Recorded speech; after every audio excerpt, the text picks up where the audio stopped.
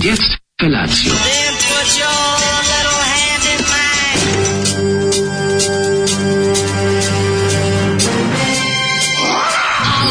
Grupa rozvojenih mladića trči po studenom vazduhu pre zore. Alarm. Ima da kane, nema problema. Svakog radnog jutra od 7 do 10. Hajde, Geri, jako se velda. Nemoj da prska, nemoj da prska.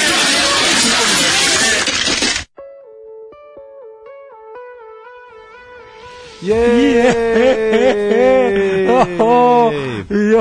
mladene. Čujete li u našem glasu? Daško plače. Nisu ovo su suze pa kosne, ove radosnice.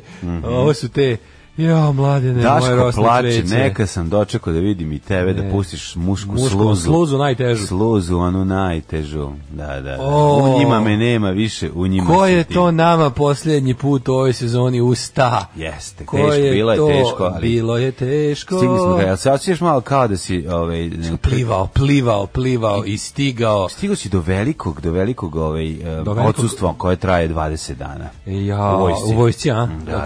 Koliko može najduže da izostaneš u vojsci? Najduže si možda izostaneš 365 dana ako ne ideš. Pa dobro, to je najbolje. Koliko je najduže ovo redovno? Pa ne znaš, Mislim, 20 dana. ono kao da, koliko najviše može da ti se desi da odjednom ne budeš u vojsci? Možeš da ostaneš i više, ali Kad se kažem. nakarikaš to lupam, nagradno, redovno, Pa dobiš, drž ne daj koje. 20 dana, nemam pojma.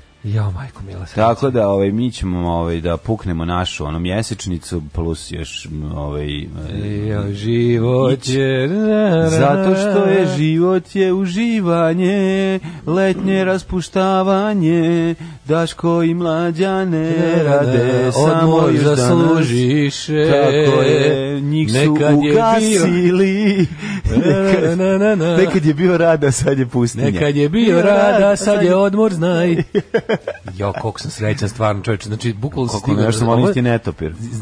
Ovo je sada, znate kada kaže ono kao automobil ide već nema više odavno ovoga goriva, sad idemo na isparenja. Tako je. Ovo su već kraj isparenja. Ranino Nemci. Samo želim jednu stvar. Rekla grupa Mamiz. Samo želim da se večeras sve lepo provedemo i da ne bude da bude najgori potop na svetu, da nam se desi tih 2-3 sata onako da bude okej, da možemo da ni mi i Vlaški magi, svi ljudi koji večeras dođu u CK13 da to bude onako lepo, mirno i dostojanstveno, lepo. Da ošalimo, to će našalimo, da zasviramo, jedina munja koja će da udari. Zadenemo. Jedina munja koja će udariti večeras će biti munja šale. Tako je. Munja šale. Krv ti jebe. Munja šale, tako će da se zove. Dobro umetničko ime za lika koji ne valja jako loše fazone, munja šale. Bednu pesmu, pošto smo to jednom Zolivić puštao. Jeste, grupa Korak, Korak, da. Grupa na Korak od prava. Sranje, majko mila. Svaka čast. I produkcijski, i autorski, i sve baš je stvarno, Svaka čast, baš se kako su uspeli taj bubanj da snime, tako da zvuči kao da ga sviraju sa synthesizera. Pa 179. uspeti, to je baš bio velika stvar. Sa gomilom nekih nepotrebnih onih cing-cang. Pa krenti svira kao priječeni bubnjar. Možda jesu. Možda su našli. I stalno. Možda se grupa Korak okupila u vojsci za potrebe dobijanja odsustva. Da, ali Bačpa ima iskustva u tom kukanju. Kaže ženja, dobro jutro od maminog sina, bome i bakinog. Dobro jutro kuranje i mamin sin što je kupio klimu. A što ne klima? Kaže, a što ne potražiš drugi posao kad si toliko srećan što nećeš raditi?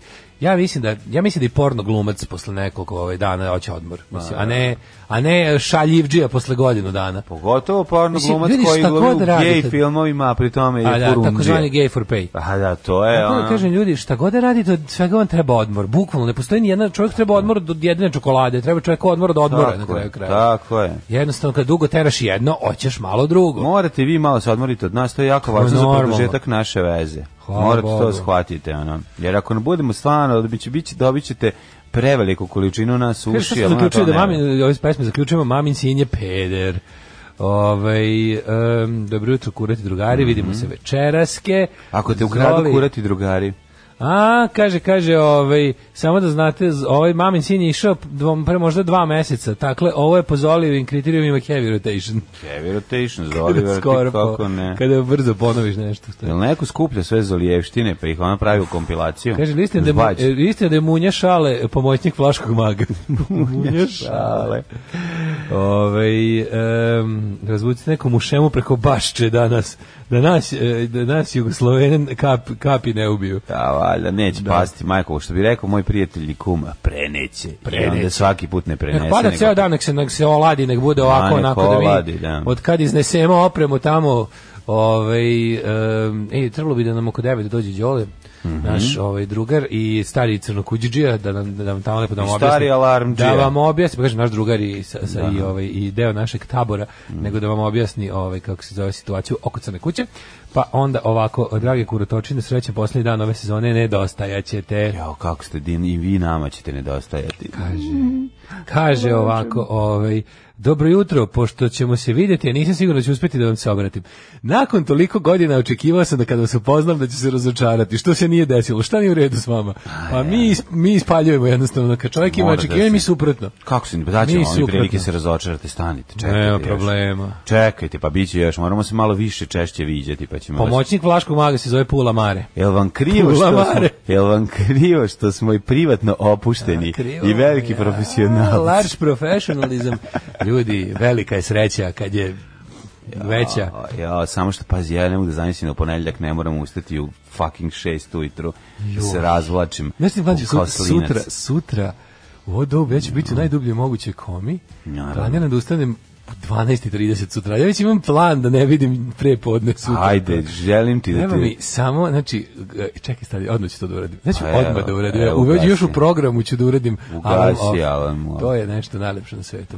Ja palim ga samo ja ga palim svako pre spavanja, da se podsjetim da vidim da mi je uključen, jer ga ne bi čuo. Jer desilo mi se, jednom sam zaboravio, ako se sećaš jednom kad sam zakasnio. Jednom kad si probio. A znaš da sam zakasnio? Znaš kad je bilo? Kad smo bili na O radiju. Sećaš jednom da sam došao pola sata kasnije. Pola sata kasnije bilo kao, ja nisi čuo šta je bilo. Nisam spao si kroz, nisi ga uključio. Nisam ga uključio, a svako večer ga uključujem. Od tada, ili on nije radio, nešto se desilo. Vidi, 5-6 poruka. Kako mi je genijalno kada vam svima u isto vreme, ne znam šta vas to trigiruje, da u isto vreme padne pamet da pitate jednu te istu stvar, vi odjednom stigne. U konačnom mjesečnice su nam se podesile. Evo recimo 1, 2, 3, 4, 5 poruka na temu šta je s klimom. Klima je dobro i klima je montirana i klima radi ko zmaj. Više o tome nakon pesme grupe Force Kids. I Waiting for the Yankee Dollar. Daško čekao, izvinjam se, Working for the Yankee Dollar. Daško je radio da bi dobio dolar iz Amerike da bi kupio klimu. Tako je to. Vrlo jasno. Zbog toga sam odlučio da ovu pesmu stavim. Sponsor mog glasa ovoga jutra je sir koji je sa škampima koje nam je Branka donela, koji je genijalan. Taj premaz, čoveče. To super što ga ne treba puno staviti, tako da ćemo imati još dugo, a treba neko od nas zimikat ćemo se ko će odnet kući. Ti ćeš odneti. Zezam se.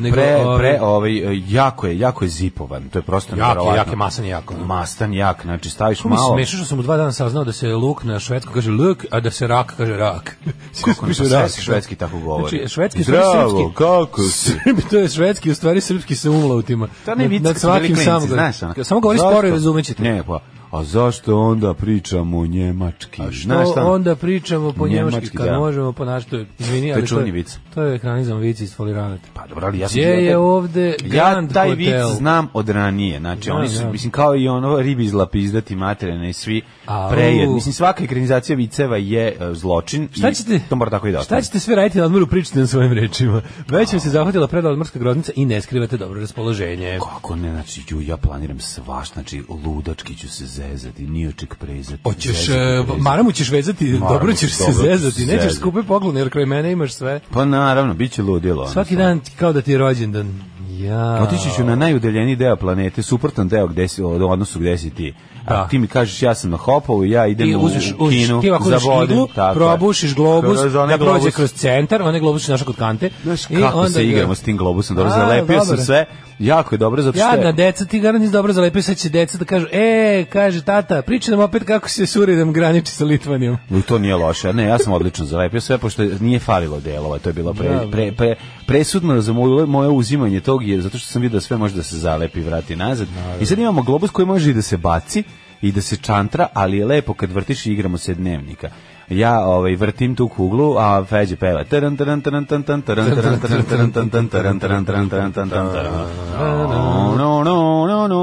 Dnevnik 2. Kaže ovako, lako je vama, ja ću od ponedjeljka mesec danas smarati ujutru ko pedofil u staračkom domu. Smaraću se ko pedofil u staračkom domu. Plus što do mog odmora ima isto toliko. Treba da osmislite neki letnji školsko-zabavni program. Pa evo recimo letnju školu radija. Morite se ko ljudi, napunite baterije. Dobro jutro, bigusi dikusi, posljednji put pred odmor. Vidimo se večeras da zatvorimo sezonu. Ja ću nedelju put Litvanije. Sad sam mi pominjao malo pre. Sva sreće, pa imam zalihu podcasta od 2019. za slušanje tokom puta, inače bi poludeo u smrdljivim avionima. Falit će to jutru kao i uvek, ali izdržat ću nekako, kaže Paja, čovek koji puno putuje i to avionom. Pajo, izdržat ćeš nekako u smrdljivim avionima. Kaže, kad se vraćate? Vraćamo se kad se odmorimo. Tako je. Ne pitajte nas kad se vraćamo. Znate kad se uvijek vraćamo tamo negde druge polovine avgusta. Nemojte biti majke koje nas pitaju kad će se vratiti. Pusti mi da izađemo u grad. Pusti mi da izađemo u grad. Nisi još ni izašao, već mi pitaš kad ću nazad. Pa bolje da si mi dala još jednu deseticu Ivana Cankara. Tako je, daješ deseticu da imam za potrošiti, da imam za momčenje. Kad si juče radio? Aj pričaj o klimi malo. Kaže, jebote Daško, zamisli crkneti klima, moraš da se cimaš opet. Evo ovako, da vam ja sam kažem, jučerašnji dan pred odlazak na odmor, dan pred kraj sezone, stižu meni, ja se u 5 dogovorio, ti znaš sam loser 2 puta zvao, mislim, koga jednom ispala klima, opeče taj i ugovoreni termin duva, to je staro pravilo, znaš kako to ide. I to ćeš doći na sastanak, ja pitam 2 puta zvao, kad ja kaže, i sad najlepše od svega, zvoni mi telefon, kaže, kao mi smo vas, negdje jedan mi zvoni, kao mi smo imali vas od 5, biste, ako ste slučajno kod kuće, možemo mi sada dođemo. Kako da ne? Ja kažem, molim, odmah u meni je Emilija Popadica, ja kažem, molim, ja kažem, odmah sada.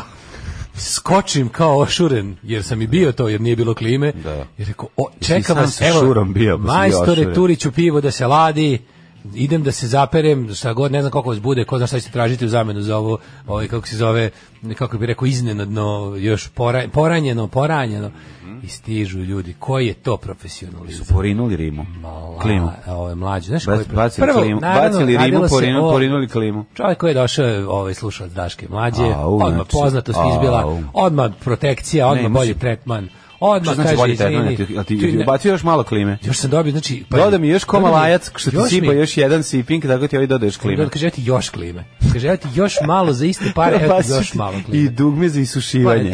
I to sam dobio. A meni to treba, znaš zašto? Žene se napaljaju kod tebe. Ja sam neviđeni frajer. I sad, kod mene, kad tu uđeš u stan kod cure, žene, one se... To je vlažnost, to je mislim, kao na bučketu u koncertu. Ti uključiš odvlaživanje. Ti hodaš po mom stanu, Tako je. Tako da meni treba, odloživač mi je možda važniji od ohlađivača. Jer ja sam znam da ohladim. Tako je, ti onda klikneš, ti odiš kao maštor, ali ne možeš da... Ne mogu, kao suštor. Kao suštor nisi. Moram da sušim uz pomoć. I to je, pa kažeš, 45 minuta trajalo ugradnje klime. Brzo jako. Što je, znaš, a moram da kažem, kod mene stvarno idealni uslovi za radiš sa zemlje, na istom zidu su jedinica spoljna i unutrašnja, fino, onako, naš, dohvatljivo, sve lako. Dobro, mislim, naš, u Bobikinoj kući nije teško graditi. Lepo, sve, nema pentranja, nema ničega. Super, bre, odlično. Lepo mi, to je marke Bergen, moram da pričam pola sata. Ne, Bergen je odlična marka. Bergen je odlična. Kaže on, to ti je dobro. Kaže se za Bergene da su lideri u svetu klima. To je Griov brat od tetke, mislim, to je... Kaže, Bergen, gde Bergen oladi tu više znoj ne raste. Ima i druga koja kaže kod inverter Bergena. A jadi mladog invertera. Tako je, kaže toliko jebeš, ženo, bacit ćemo radijatore, zašto? Bergen inverter može i da greje bolje od svakog radijatora, a i računi su mnogo manji. Bergen, samo za vas, Bergen, ugreće vas. To je reklama koja se dosta pušta. A ono je lepote, pa ima display. Kad metneš temperaturu, kako svijetli broj 16 na displeju. Nek si stavio 16. Nek si stavio našurio ga. Nedosanjanih 16. Znaš šta pravim? Napravio sam odeljenje sa ribom u Maksiju. Tako mi ismrdi. Tako je ladno. Ali metio sam da vidim prvo kako radnjaš. Sad ćeš ti, pošto je ladno, nećeš se više kupati. Mlađo, ko je to Milina? Znam se malo da greje. Dokle može da greje? Nisam sad da greje. Ja sam Bio isprobao samo kao napred nazad da vidiš. Samo sam... koje sam, znaš kako to bilo? To je, mislim, sramota me koliko je to siromaško moje uživanje. A ne, ja učestvujem u tvoj sreći. Znaš kako sam bio srećan? Ništa mi nije moglo pokvariti raspoloženje juče. Ništa mi juče nije moglo pokvariti raspoloženje. Tako je, niko mi neće pokvariti zabavu, što bi rekli grupa Sic. Ali mi reci, cijela nas gleda kako mi se podiru jaja. Jesi ubacio možda cevčicu koja ide u flašu? Ne, gde ste sproveli? Lepo u travu. Da bi pada u travu, da mi zaliva ruže. Ste napravili pad u travu? Onako im pa zaliva mi tačno ruže, znaš kako dobro. Znam, možda nije dobro da zaliva u tako. Znaš, može ti... Pa to malo slabo, nije neki. Može da buže cveće cafnalo ako pada previše. Kako cafnalo, ne može pričati. Može bolje u flašu pa uveče izručiš. Na ovu toplotu, lepo to kaplje, fino, ima na livadu kaplje, dobro. Aha, odlično. 30 minuta skidali paučinu, 10 minuta postavili klivu, 20 minuta blatom krpili zid. Kaži mi, ste našli uzidanog nemačkog oficira? Bilo je jako dobro, da, bilo je, ali stvarno je super tako kad Svašta, morali su da pomere bakinog prvog muža, morali su da pomere nemačkog oficira, to su dva različita čovjeka. Onaj kako za onih štemaj, onih velikih hiltija, nije bio, pošto zid džeblji od toga. Znači ono dobro, morali su da traže, kako su ga tražili. S druge strane, malo su ga dos nekim, ono kao imaju oni neki kada osjećaju da su blizu, kad osjećaju da su blizu, imaju neki... onda misle na Evu Ras, pa da onda još uvek mogu duže da voze. Onda ga malo još kad osjeća da je blizu, on se onako nekako on se seti pevača iz Divlje Kestene kako propada kroz binu. Moram da kažem da pohvalim fanovi naši Marbo servis. Marbo, tako podaj ih zoveš, naravno. Znači odlični su i ono jako su dobri. Znaš kako pedanteri. Samo greškom da mi daš fanovi Srđana, sa ACFM-a, pa da nas... Pa ti ugrade sranje. Mi ugrade neku sranje. Ne, ovi su baš naši fanovi, baš znaju da smo mi, a ne Darko i Marko. Znaju da smo mi. Znači, nevjerovatno. Nije bilo onako, vi ste oni dvojica, kaže, kako je, sad kad si... dobar, komandante Darko. Jesi dao otkaz se nove ese, rekao, nisam, čuti. Jesam, samo ugradi klimu, pa ću posle reći da nisam ja. Da. Koga više voliš, Daški Mlađi ili Darko i Marko? Pa volim Darko i Marko, super, to sam ja. Što mi je dobro ugradio, posle ću ti ovo. Ne, ali znaš kakva pedanterija, kakav dobar sistem. Znači nisi pazi od tog to je bušidba, ono to ispada, pogotovo kad je zid debeo 50 cm, onda kad vadi taj kralja Milutina. Ali oduševio sam se time što mislim čistoćom, kako lepo nameste taj najlon da onako ti tu sve. Znaš kako lepo stvari kod tebe. Veruj mi da. Izvini, ja mislim nameste najlon. Ja kao kažem, ja nemam da čistim za vama. Kako izvadio se sivuđa, on kaže ja ću ti usisati. Da, on ti usisa. Bre, ti usisa. Usisao. Pa kad ćeš fan treba ti usisa. Pa treba, naravno, ja za čave poznat. Pa jebi ga. Tako da eto, to je moje siromaško uživanje od juče. Znam da sam pričao, ako ljudi pričaju kao kad guze 4 jako dobre ribe odjednom, to je meni klima. Ne, klima. To je meni klima, ne ti toliko čekao. Zajevi, ovo je jako važna stvar za tebe, divno. Kaže, podržavam tvoju klimačku sreću. 16 stepeni all the way. Ulaziš u klimaks, neka ti klima traje dale. Neka ti klima traje minimum 10 godina. Ja mislim da je to dosta. Ja redovno ću je servisirati, voleću je, nežan ću biti. A kako mi čučilo. Ćeš se sad javljati na fiksni kad budu zvali, vam treba servis klime. Ali sad moram da nabavim fiksni. Ne, njih zoveš za servis. Znam, servis, da. Sve smo se već dogovorili. A nećeš zvati servis. Bergen ti je japanska, ono što su japanska voza, što je Honda u svetu automobila i Toyota. To je Bergen u svetu jeftinih klima. To je u svetu smjesra klima. Jeftinih klima za najmanjem platnom razredu. Šta si ti radio juče, koji nemaš klimu? Evo ti, šta ja sad da ti pričam? Pa ja imam... Stigla Delvidek klima. Imam da kažem jako važnu stvar. Ja sam presrećan što je krenulo da ladi. Imam sad najbolju prirodnu klimu na svetu. Ja sam rekao ću ja vama svima pomoći mojim klimu. Slučaj, ti ne možeš da veruješ. Znači, ja imam sad trenutno najlepše momente zbog čega sam jako srećan što smo se preselili u ovaj stan. Znači, kad se otvori u spavačoj sobi prozor, a mi spavamo tačno ispod prozora, on Čarlija po leđima. Šarlija Vetrić, rekao Saša Milivić. Šarlija mi Vetrić po leđima. Znači, to prosto ne možeš da veruješ koji je to prijatnoća. Znači, imam morsku atmosferu. To je ono što sam uspevao samo da postignem na moru, kad se pojavi taj neki morski vetar koji niko ne zna kako se zove. Ogromna razlika. Prijehavši morski vetar jugo 45. Prijehavši u kuću i u prizemni život. Ja zapravo sad tek otkrivam dobre i loše strane stanovanja u novom stanu. Zato što u renovirano. Pa u renovirano, pa za mene je to nov. Izminjam se, šta sad hoćeš? Ne, ja kaže nov polovan auto. Stvar koju kao što bih voleo, prijatelju, da ja kupim nov stan i to da uzmem negde, ono ti vjerojatno ne bi vodio sa mnom ovu emisiju. Ne samo to, nego da budem iskren potpuno, kao što bi bi želeo da jednom u životu osetim ono osjećaj isterivanja automobila i salona. Ja ću kupiti novo auto jedno. Tako u životu, želiš to za života? Ne za životu, kupit ću, bijeć, jedan do naravno, napriču novu seriju, izradit ću pare i kupit ću sebi i otići ću u autosalon. U autosalon reći ću da dajte mi ovu Toyotu. Mogu s tobom? Može, uđeš sa mnom i prvo izađemo kroz staklo salona, izađemo napad i sa mnom. Ima jedna velika... Platio sam bežimo. Ima jedna ogromna Toyota, velika, znaš kakva je, krme od automobila, to ću da uzmem. Najveći. Ali da mogu sve, ne znam koje pare na svetu da imam.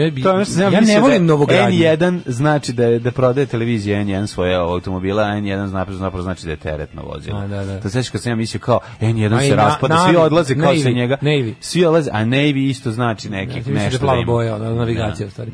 Ali šta ti htio da kažem? Tako da kažete da imam sve pare na svetu, ja bi uvek meni novogradnje nisu lepe. Stanovi u novogradnjama mi uglavnom nisu lepe. Moralo bi biti ne znam kakva super nova zgrada. Ako ne vidim da je Neymar gradio, ni ne kupujem. Prilike. Zajebam se, to je. Za razliku od toga što bi stanovi tako tim nekim 70s, 80s zgradama su meni nešto najbolje. Najlepše. Ne znam što, ali stvarno to mislim. Ali najbolje su lokacije. Hajde, boga mi. Hajde, ne može da ti se ne iskoka pa. Mlađa kupuje Dacia Springsa do 2 godine, novog. Ne, Mlađa kupiti novo auto istog dana kad bude ispimpovo, dakle nikad. Nikad Dacia. Kupit ću ja, prijatelj, samo čekajte, kad se pojavimo na automobilu, pa vam budemo odmahivao. Kad se pojavi, a pazi, ma ne možeš malo 10.000 krugova plus mahanje. Zašto ti to ne stoji ti, zato što to kao vidjet ćete vi to u stvari, ti hoćeš da podstakneš jedno od onih, kako se to kaže, proročanstava koje sami sebe ispunjavaju. Tipa kao ako nam pojačate Patreon, kupit ću ja jednog dana čestiti auto, to si teo da izazoveš. Vidjet ćete vi, ali samo da znate, to ukoliko baš jako želite to da vidite, vi to možete da učinite. To nije Božja volja. To je sve u vašim rukama. Dovoljno je samo želeti ih hteti. Dovoljno je samo, jako je važno, to je naša, pa da vidiš to je velika tradicionalna naša letnja akcija koja se zove Patreon ne sme pasti, koja se sastoji od toga da vi mislite na nas i kad smo mi na odmoru. Naravno, bre. I to je jako važno. Puknite nam je ono kao što nam ubace komšije, babe i dede, rođaci kad idemo na more, onda nam ubaci po 500 dinara. Budite striko iz Njemačke, stavite nam u zadnji džep i lupite nas pod upetu. A dobro, zamislite da sam ja otvorio... Zamislite da sam ja otvorio harmoniku i da se pogodila pesma i vi onda krnete unutra 20.000 maraka iskopiranih po 20 maraka. Kaže, dragi mlađe maštore, srećno odmor, nedostajete jako, a kao demonstracija nedostajanja, svečano neću ustajati pre 10 dok se ne vratite. Kako ste slatki. To je ljubav. To je ljubav. To je ljubav, to se voli. Daj nam 2 pesme da jede malo nugata iz Švedske. Ajde. Alarm sa Daškom i Mlađom. Sve vas koji ne slušate na podcastu, mrzimo. Alarm sa Daškom i Mlađom. Kako pada ko da je Dale stavio Apple klimu. što sam ja više para puku za klimu, to će duže da ne bude toplo više. To imamo i sunce danas. Pojavilo se sunce, da. Znači, kako je đubre ova aplikacija za vremensku prognozu, majko mila, sve se nadam da će da greši koji sve do sad što je izgrešilo. Znači, ako bude baš samo jedino večeras, ako večeras jedino bude u pravu, popizdeću. Znači, bukvalno zadnje 2 nedelje ta aplikacija nikad nije bila u pravu. Znači, najbolje mi juče gledam, sedim lepo i dalje vreme, piše heavy thunder showers, ja pogledam na ekranu, Novi Sad, heavy thunder showers napolju, Možda bi sloš heavy thunder, možda bi bilo playlist. Nadam se da će večeras da piše heavy thunder showers, da ne bude, nek piše šta hoće. Neće, samo da ne bude. Da, lepo, meni je samo da ono malo opreme što će mi sretne pocrka od crne kuće i da kako se zove, i da ne bude. Ti sećaš jedne godine kad smo imali čabare isto, to je bilo pre 2 godine. U Lazinom teletu je bilo i onda smo da je bilo nešto najgore na svetu, a gomila ljudi je došla sa strane i s tim što on nije bilo najavljeno nešto kao najavljuje, tad je bilo nešto iznenada i bilo je ono nešto, oni slapovi su bili po ulicama. Sećam se ekipe koja je stigla, koja je ostala, auto su ostavili kod nadvožnjaka u Kisačkoj i odatle doplivali do Čabare, a to su bili heroji moji to večer. Heroji su bili i Krudi ekipa kad je stigao za prvi rođendan. A prvi rođendan je bio po zimi krajem marta, 30. i neki mart mi slavimo. Bilo one mećave. A ono mećava je. To isto stigla ekipa iz Botaša, probijaju se kao partizanski odred. Kroz Beržik smetave. Meni neki džiberi uglađivali klimu, zaprljali zid, posvađali se s komšijom zbog kapanja vode, jebali majku jedan drugome, komša ga pojurio i tako. Više mi dešava se. Mladene, da li si spreman? Da li si spreman da posljednji put otvorimo na gore vrata našeg DeLoreana, da kruzemo DeLoreanu po Zlatnoj cesti, da upalimo Warp Speed i da krenemo. Ajde, prošlost.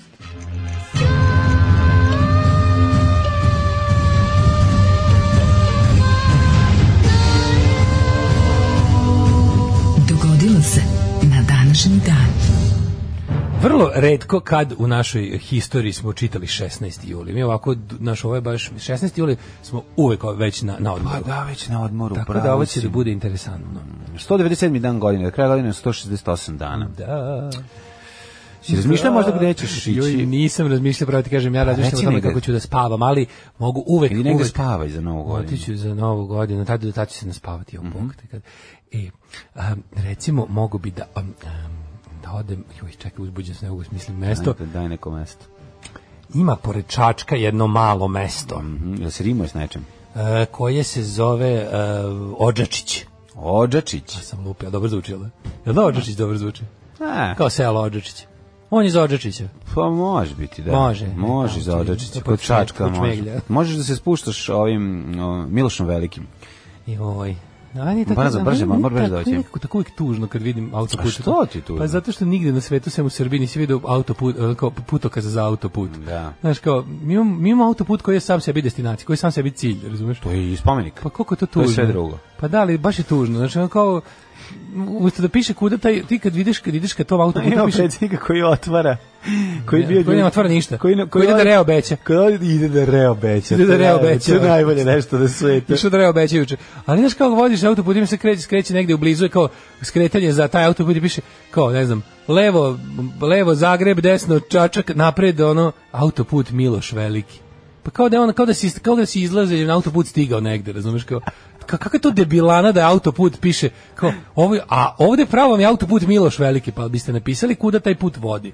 Mislim, osim da piše da je Čačak, pa da niko ne ide tamo. Sećaš se kad su ga otvorili da su kao prvih nekoliko dana, mislim to je bilo u SNS vestima, da su ljudi išli baš na autoput da malo budu na njemu. Sećaš se da je bila ta priča? Pa da. Kao autoput oko su ga vole da idu malo da se provozaju po njemu, on jeste bio ljudima destinacija. Pa jeste, u tome i zato i ostalo to. Tuga jebote, tuga. I to piše ćirilicom, valjda. Verovatno da se ne bi brukali, pošto da ne vide stranci da mi autoput označimo kao cilj. Ovo je bilo 1054. Mi znamo tačan datum kad su se podelili istočno i zapadno hrišćanstvo. Kako ne znati, jebe mu miša. To je bilo na današnji dan. Na današnji dan. Podelili se po pitanju da li rimski papa ima primat među hrišćanskim poglavarima, što je dovelo kasnije do velike šizme, čime su stvorene dve crkve, pravoslavne i rimokatoličke. Pa nije to bila jedina. Mislim, tu ima razlozi šizme su, mislim, bili su i te tako birokratsko, kako da kažem, upravljačke prirode u njihovom preduzeću, ali bila su neka i dogmatska pitanja, bilo je sa onim nekim ona neka, znači potpuno genijalno zapravo teološki pobacali jedine druge anateme i otišli da pobacali prvi album anateme, koji je pogodili jedan drugog radu i jedan od tih teoloških razloga je bilo kao da li je i ova Bože, da li je Bogorodica se bezgrešno začela? Ne, da li ona uznala se na nebo kao i Hrist telom, katolici tvrde da jeste, pravoslavci su tvrdili da nije i tako, mislim, ima tako neki potpuno još neke tako ritualne, činodejstvujuće prirode. Uglavnom, da, interesantno je da se, ono što malo ljudi zna, da se crkve nisu podelile na, mislim, kasnije to je ostalo kao katolička crkve i kao pravoslavna, ali zapravo najsmešnije od svega što su pravo, ono što će postati poznato kao pravoslavna crkva je sa tog samita izašlo sa nazivom istinska katolička hrišćanska crkva. Tako da se pravoslavna crkva zapravo zove istinska katolička crkva. 1661. Čekaj prvo, 1212. bitka kod Las Navas de Tolos, jedna od najznačajnijih bitaka Rekonkviste. Ovo bi trebalo da je bitka, kad vidimo šta se tu desilo. Ako 1212. to bi bilo zaustavljanje nekih, da, kaže ovako, vođenje 1212. između kalifata s jedne strane i Ujedinjenih slobodnih španskih država s druge strane, jedna stranih bitaka završena pobedom hrišćana, pa to je zaustavljena verovatno. Kako bre, Rekonkvista 1200 i neke, nije to moguće. Rekonkvista je krenula u 15. veku. Ne, u 14. veku. Ne. Stvarno, već u 13. Pa ako su ovi tu doselili u 8. veku negde, onda bi ovi trebali, ovima je trebalo odgovorno. Ne, oni su napredovali dalje, osvajanja. Dobro, Rekonkvista je trajala 200 godina skoro. Prvo, osvajanja muslimanska u Španiji, oni su stigli do Francuske, pa su tu utepani, pa je tu sad bilo nekoliko bitaka. I onda je ta Rekonkvista trajala 200-300 godina dok ih nisu izbacili potpuno na kraju 1400. U Maroko. 1492. Boga mi, kada je Kolumbo kretao na put, još je kao bilo bitaka u evropskom delu sa muslimanima. Pa mislim da je već Znam da su- pala ova, da je pala ona Kordoba i šta je još ostalo Da, to da. bilo do kraja. Mislim, očišćen. Kažem, rekonkvista trajala 2 veka, ono. Više, da, I više. da. 1661. prvi put u Evropi jedna banka izdala papirne novčanice. Ko će? Šveđani, braća. Prvi smisli da se ne mora nositi svoje vrednoće koje imaš u konkretnoj vrednoći, nego ćemo se dogovorimo, kažemo, vidi, Vjerojatno- a ja na ovaj papir napišem da to toliko vredi Tako i onda je. se mi svi lepo zajedno pravimo da taj papir zaista toliko vredi. Ja ne znam kako su ljudi uspeli da pređu na monetarni sistem. To je za mene baš magično. Mislim, znaš, ono kao u svetu u kom je sve, u kom je ono kao bukvalno sve što možeš da imaš, da predstavljaš, sve što ti je bio život su bile materijalne stvari koje si nakupljao. Jednostavno, ti da neko kaže, aj sad da se dogovorimo da ovaj papir to predstavlja i da ti pristaneš na to. To je stvarno, ili da čak i daš nešto što imaš za te papire i da veruješ da ćeš tim papirom posle moći da kupiš nešto drugo. Pa, to bi trebalo da je urođeno društvo tako. To pa jeste tako, jebemo sunce, mislim, ali to je stvarno je nekako velika stvar. 1867. 1790. američki predsjednik George Washington je potpisao zakon o rezidenciji, odabravši mesto duž reke Potomak za budući glavni grad američkih država, što će kasnije postati Washington. Što će postati Distrikt Kolumbije ili ti Washington DC. 1867. Joseph Monnier, francuski vrtlar, patentirao je armirani beton. Nikad nismo imali 16. jul, pa ne možemo da se setimo. Armirani beton, znači kako je napravio prvi armirani beton? Šta je? Tako što je ubacio unutra, izarmirao. Čime ga je armirao 1867. Ne znam šta je ubacio. Ljudi nisu proizvodili žicu tad još, al tako. Kako nisu? 67 jesu. Jesu 67 bila žica. Dobra ideja. Kako ni? Pa mislim da je verovatno ubacivao neke ono komade metala, sad odakle mu i šta to. 917. sprečen pokušaj boljševika da preuzmu vlast u Rusiji, Lav Trotski uhapšen, Lenin se povukao, Lenin emigrirao. 1925. u Bagdadu počelo zasedanje prvog izabranog parlamenta Iraka. 1935. postavljen prvi parking merač na svetu u Oklahoma City. Jebe, znači tamo je počelo zlo. Da. Tamo je počelo tamo zlo. smo odmah trebali poslati Big Mazija koji jede on jede satove, on jede sve satove. Znači, i parking, Big Mazi jede satove, sve što ima kaveljku i satni mehanizam, on jede. I onda između ostalog jeo i ovaj I'm a Mazi, Big Mazi, I like clocks. I like parking meters. I like parking meters. Da. A onda dođe Corvex i kaže, I'm Corvex, I'm clever. Znaš da ono ima kompjuter? Da. Corvex, nešto. 1945. u pustinji je Alamogordo u državi Novi Meksiko. Vlasti Sjedinjenih država izvršile su prvo, to je Los Alamos, u stvari. Prvu probu atomske bombe, šifrovano ime za ovu operaciju bilo je Trinity. Holy Trinity. Trinity, kako ne... 1950. na stadionu Maracane u Rio de Janeiro fudbalska ekipa Urugvaja u finalu svetskog prvenstva pobedila ekipu Brazila rezultatom 2:1. Time je fudbalska reprezentacija Urugvaja, opet repstacija, izvinjam se, Urugvaja osvojila svetski fudbalski šampionat po drugi put. 1951. belgijski kralj Leopold III abdicirao u korist sina Boduena, to nije drugi, do treći. 65. otvoren 11,6 km dug tunel ispod Mont Blana koji je povezao Italiju i Francusku. Svaka im čast. Otvorili su ga predsjednici ove dve zemlje Giuseppe Saragat i Charles de Gaulle. 69. Giuseppe Saragat, kako mi čudno kad Italijan ima kako se zove... Ne italijansko prezime. Kad ima prezime koje se ne završava sa samoglasnikom, da. 1969. Apollo 11. američki svemirski brod lansiran je u Cape Canaveral'u, koji sam uspio da izgovorim, u istorijsku misiju ka mesecu 69. Posadu svemirskog broda sačinjavali su Neil Armstrong, Edwin Buzz Aldrin i Michael Collins, irski revolucionar.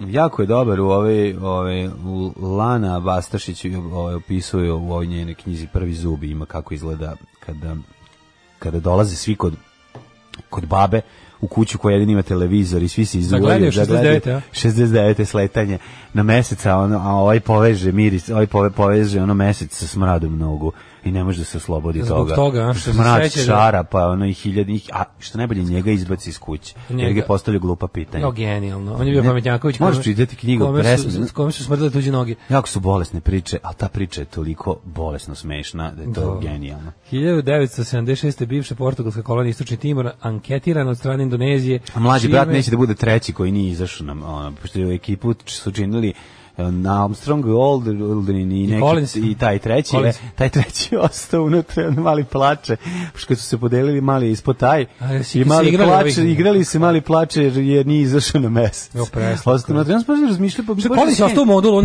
nije gazio po mesec, a ujebem ti živ. Ja to nisam znao. Pa da viš ga pusti bar malo da pipa. A mora neko da ulazi unutra našom kola za beg da pripremi. Da, mora neko da turira motor. Mesec, mora neko da turira motor. Da. Sam ja ne bi izdržao čovječe, sam bio mali kako on se rekao, izvinite, ja samo nogu da stavim jebote, ono. Samo nogu da stavim i da se vratim, mislim. Baš je tuga, razumeš, ono. Znaš, to je kao kad si kao klinac tvrdiš da si ono bio u nekoj zemlji zašto si leteo avionom preko nje. Da, to je to, da. 79. Saddam Hussein postao predsjednik Iraka, pa je onda 1990. u zemlji za Filipinom poginulo 1600 ljudi. 1998. Albanci s Kosova konstituisali paralelni kosovski parlament, policija zaposlala prostorije i zaplenila dokumentaciju o radu parlamenta, uzeli im takozvane materijale. 2001. Juan Antonio Samara, predsjednik taj je bio govno. Penzionisana, zatim imenovan za počasnog predsjednika MOK-a. Nasledio ga je Jacques Rog, belgijski hirurg.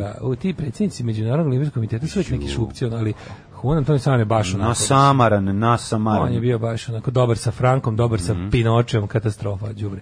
2001. kineski i ruski predsjednici Jiang Zemin i Vladimir Putin potpisali prijateljski pakt, koji su postavljeni principi partnerstva dve zemlje u funkciji zaštite svojih interesa. Stvarno čovječe, kako je to bilo nevjerojatno da su većinu hladnog rata Sovjeti i Kina proveli u zavadi. 2003. Zamisli da nisu jebote. Vojnim udarom je svrgnuta vlada Afričke ostrvske države Sao Tome i Principe. Da. To se dogodilo dok je predsjednik bio u privatnoj posjeti u Nigeriji. Da, pa on nije mogao da se vrati posle. Pa da, to je za to vreme je Sao Tome i Principski informer je govorio: Lucija, kodiš u Nigeriju. Ne idi u Nigeriju. Da, ni slučajno. Inače Gavrilo Principe mu je bio ceo naziv, tako da. To je to. Darko kaže, imaš pored sebe kao svetsku megazvezdu naš. Ma kakva megazvezdu kao Mariah Carey? Ja se okrenuo naš, ono stano sedi tu. Ma kakva Mariah Carey, čoveče, daj hleba ako ima. Kakva Mariah Carey, ja gladan kao pas. Alarm svakog radnog jutra od 7 do 10. Nemaju ti ljudi nivo, nemaju nivo kod ti ja, nisu nivoisti. Mi imamo nivo, što bi rekli ateisti. Ali plati bar pivo, mi imamo nivo. Kaže, vreme je radar, najbolja aplikacija za prognozu. S njom mislićeš da imaš sve skillove meteorologa. Napravili komšije Hrvati. Šta kaže vreme radar za večeras? Kaže, prelazim granicu, gasim vas i uključujem Radio Mariju. To je ispravan način. Znači, kad se ide na zapad odavde kolima, sluša se do granice Daško i Mlađa, čim zahtevamo znači od vas, da biste ostali na bogugodnim frekvencijama kad isključite nastav, ugasite internet ili preskupo, molim vas da pređete na nežne talase Radija Marija ili HKR. Još jedan predlog. Može i Hrvatski katolički radio. Ne morate nas slušati uopšte ovdje, nego ovdje slušate Svetigoru ili kako se zove. To nije to bi bio šok. I pređete posle na Radio Marija, uradite veliku šizmu sami sebi. Slušajte Daška i Mlađu i ja vas recimo kažete kad ste blizu, ja vas malo pripremim, dovedem Čika Stanka već ovde. Čika Stanko kaže par lepih reči da vas nježno spusti na talase ili Radio Marije ili Hrvatskog katoličkog radija. I prebacite tamo na pesmu On ulazi duboko u mene. On prodire duboko, moj gospodin. Nije dobro to što ga zovu gospodin. To je dobro. Pa zato je smešno. Taj će kaže da gospodin prodire duboko, jednostavno ne možeš, a da ne zamisliš. Gospodina kako prodire, da. Kod nas ima toliko rupa na putu da ga zovemo ringišpil i kad se prolaziš koji krug i košta ko ringišpil. Srećan odmor ljudi, danas radim od 8 da bi stigao večeras na vaš nastup. Vidimo se večeras ako bude mesta, ako ne, onda će mi čabare biti kod Paola. Nabićemo se. Nabićemo vas nekako. Šta sam teo kažem? Doći će Kinez u belim rukavicama da vas nabija, kao što nabija autobusima kineskim, ako ste vidjeli to. Nabijač mase u autobusu sa belim rukavicama. Sardinar. Kako to dobro gura, čovječe, ima bele rukavice. Stari autobusom. Kao da te bele rukavice daju nekako hoh moment tom što gura ljude u autobus. Jako je važno da kad radiš nešto jadno, kada država, da u momentima kada radi stvari koje zapravo prikazuju tu državu u lošem svetlu, da se cijela stvar nekako obuče u nešto plemenito i nešto fino. Tako, na primjer, čovek koji obeležava rupe na putevima treba da ima lepu uniformu. Čovek, umjesto da nema rupa na putevima, tako da mora da bude 1723. rođen Joshua Reynolds, britanski slikar. 1796. Jean-Baptiste Camille Corot, francuski slikar. Camille Corot. 1858. Petar Bojović. Moja omiljena žrtva komunizma. Petar Bojović, čuveni srpski vojskovođa vojvoda. Čovek koji je pored svih svojih genijalnih zasluga, svoje vojničke veličine, pa naravno je postao u savremenoj Srbiji poznat kao žrtva laži. Kao čovjek, znači, kad pričaš o Petru Bojoviću, čućeš prvo, njega su mladi komunisti na kraju rata pretukli u stanu i on je, ali to je laž od početka do kraja. To je potpuno genijalno da je to i onda su ga u tajnosti sakrali. Tito je naredio da nigde ne sme se objavi njegova smrt. Ono su sve laži. Ima politika koja objavljuje vest o njegovoj smrti. Ima sahrana na koja je bila mislim, kako ti kažem, nije bila državni događaj možda, ali nije bila održana u tajnosti pred 2 kera i 4 grobara u 4 noći. Prvo nije umro, zato što su komunisti. Prvo nije ga niko pretukao. Pa da, to je ta laž, koja se, pazi, ti koliko, ima tih tako a meni to najbolje, meni samo to je bre revizionistička laž. Revizionistička laž, meni su šta ste imali? Šta ste imali od toga? Što ste to radili? Zašto? Zato što je potrebno da su zato što se time dobija kako drže one dobre stare, je to Churchill ko je rekao ono čuveno, dok laž oboje čarape, dok istina oboje čarape, laž optrči 3 kruga oko sveta. Tako je.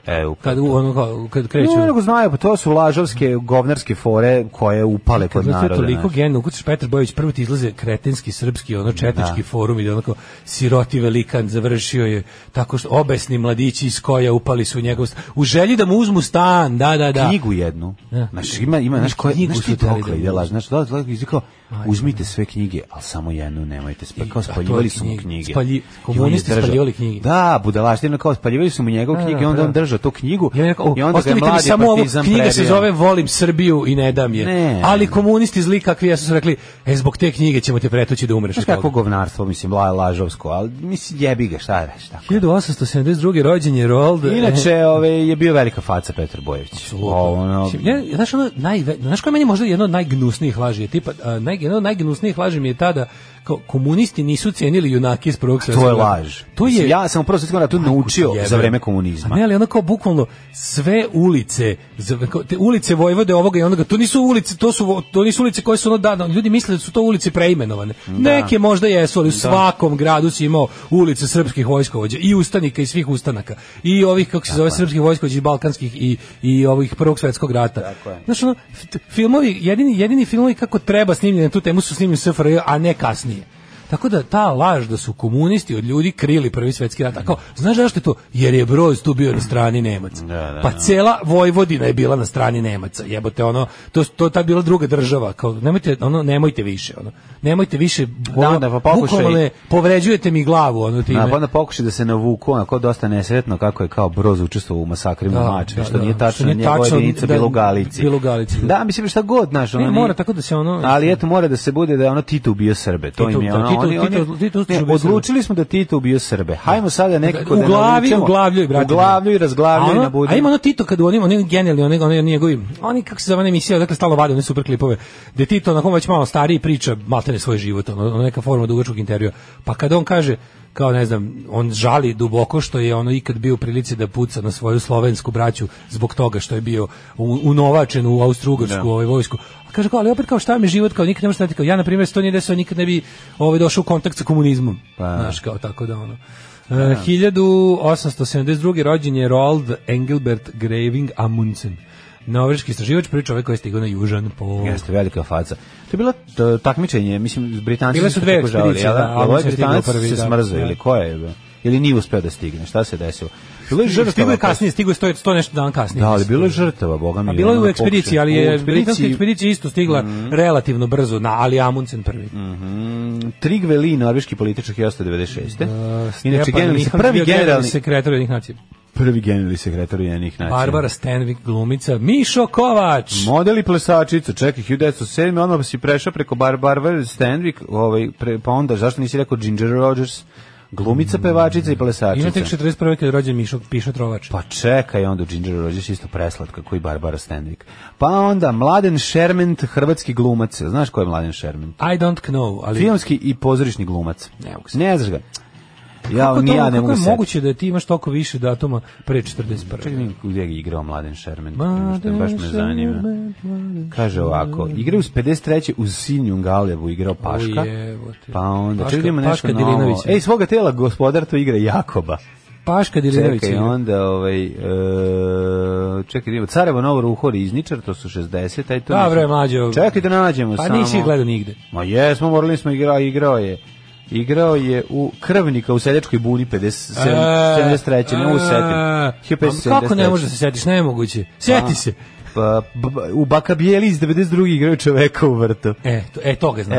Ne znamo ga ni u jednom. Ej, Horvatov izbor. U Horvatovom izboru igra Marijana Hanzeka. Znam bre, to je... Znam ga sigurno, znaš ga kurac. Znam ga bre. Znaš, u Horvatovom izboru gledaš Sise, Mire Furlan i ništa više. Znači, u Horvatovom izboru, tu je Mira Furlan toliko dobra riba. To nije normalno. To je meni, to je nešto nenormalno kako je to dobra riba. To je stvarno, to je inače filmska verzija od Putovanja u Vučik. Mišo Kovač, molim te, druga Mišo, ja se sećam kad sam 80. Kod Miša Kovača samo gledaš Sise kad ga vidiš. Pa dobro, stariji čovjek, pustili mu se grudi ko Obelixu, ali Piše Trovač koncert, znači moj ćale obožavao Mišu Kovača. Znači, u krasne 80. imali smo La Paloma i Noć na moru i Malo mi jedan život s tobom ploče. Kad idete na more, i to smo imali kad idete kasete se pušta. Kaseta na more, kad se ide ploče kod kuće, nismo imali grafon, ali ima tata potpisane ploče te, i onda u velikoj sali Spensa Mišu držao koncert. Ja sam samo Acapulco. Majko mila, pa ide malo mi je. Oprosti mi babo. Sutra mi sude, zbog ljubavi lude, slušaj majko moju pjesmu i neku ni. On dođe ovako, koncert Miša Kovač izgleda ovako. Znači, Miša Kovač je zajebo Bruce Springsteen. Znači, to je bio Bruce Springsteen. Miša Kovač dođe, kreće takadan i pusti i masa gleda ceo koncert. Čemo, samo kreni misli. A on iđe u biloj košulji. U biloj košulji, sve bilo, sve lipo i krene, da nosi Dalmatinac, Lančić, najdeblji na svijetu. I mi svi ceo Novi Sad u transu u velikoj sali Spensa kreće. Obožavam se me njegov styling sa avijator cvikama, brčinama i kosijanom.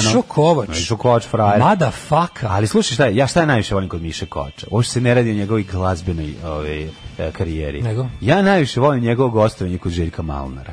Od svega, kada Željko divlja, to je kasni Mišo Kovač. Kad Željko divlja, a kad Mišo govori, nemoj Željko, molim. Nemoj Željko, molim.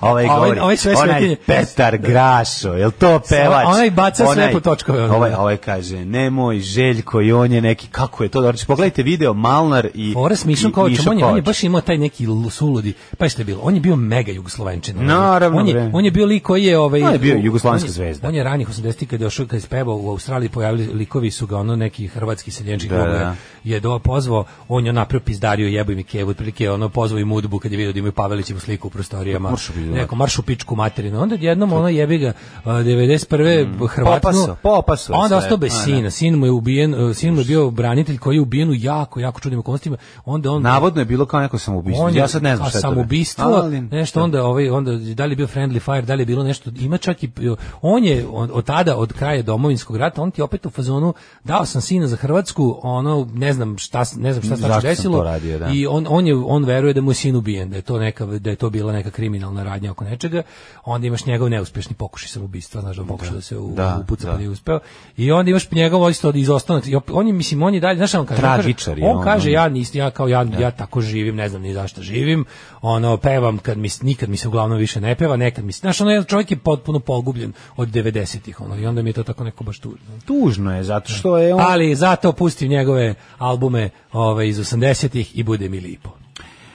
Velika faca Mišo Kovač, onda Margaret Korta, australijska tenisjerka, nemam pojma ništa o njoj, pa onda ali za Osrečko Katanecu znam dosta, jer je igrao za reprezentaciju Jugoslavije. Reprezentaciju. I Srećko Katanec igrao je za nekom albumu. Čekaj da ti kažem, on je u vreme igranja za igrao 82. u ovoj. A u Italiji 90. znaš u kom klubu igrao? Ajax. Sampdoria, da. Mi znam sam da neki italijanski klub. Pamtim glupo. Ajax, 1530. Ja kapiram da ljudi sada pored svojih malih zvučnika su kao Pogodio je, do kako ne. Legendo. Goran Pandurović, 60 golman i fudbalski trener. Pa onda, Srđan Valjarević je rođen, književnik. Dobar, naš. Srđan Valjarević. Srđan Valjarević, odličan književnik. Ja sam jako volao, moj prvi susret s njime je bio časopis koji se zvao Urbani talas.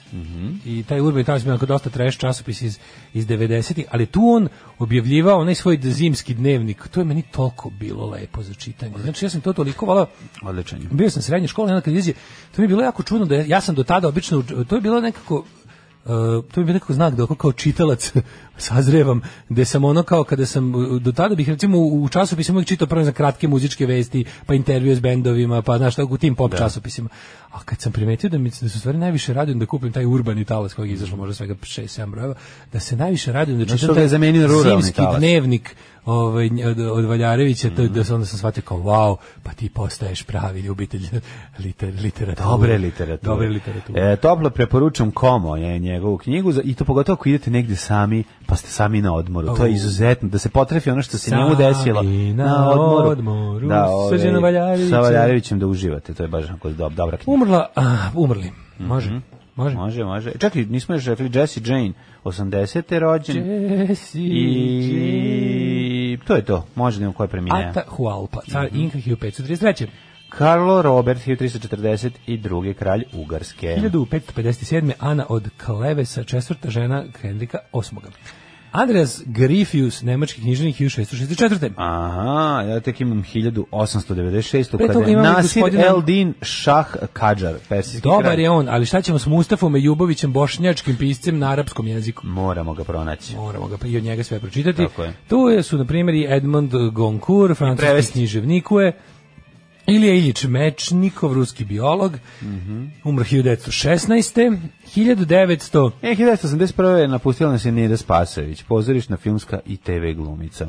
81. Heinrich Theodor Bell, nemački pisac, dobitnik Nobelove nagrade za književnost, i njegova... Neda Spasojević preminuo u ovoj saobraćajnoj nesreći ili kako je stradao? Znaš, Neda Spasojević znaš kad bi video facu, mislim. Da, pretpostavljam. 89. Herbert von Karajan, austrijski dirigent, Miguel Muñoz, fudbalski trener, igrač, umro 90.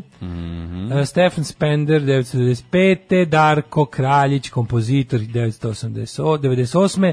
Đerđ Petri, mađarski disident, umro 2000. Selija Cruz, poznatija kao Silija Cruz, pevačica kubanskog podrijetla, umrla 2003. Znaš, igrala je Mirnu u Vato, Brani Sare, u Tragovi crne devojke. Znaš, lepotinja. Pa mislim da nam majka od neke glumice. Ko je njena ćerka? Lepa. Ova lepotinja bi trebala da je njena ćerka. Kako se zove? Kako se prezio Spasović? Isidora Minić je njena ćerka. Da, znam da je glumica. Da, znam da je Minić. Lepa, pa da, pa koji majka. Nego, to je to što se tiče rođendana i smrtovdana, je li tako? To je to što se tiče toga. Volim punk. Što voliš punk? Zato što sam punker. Alarm.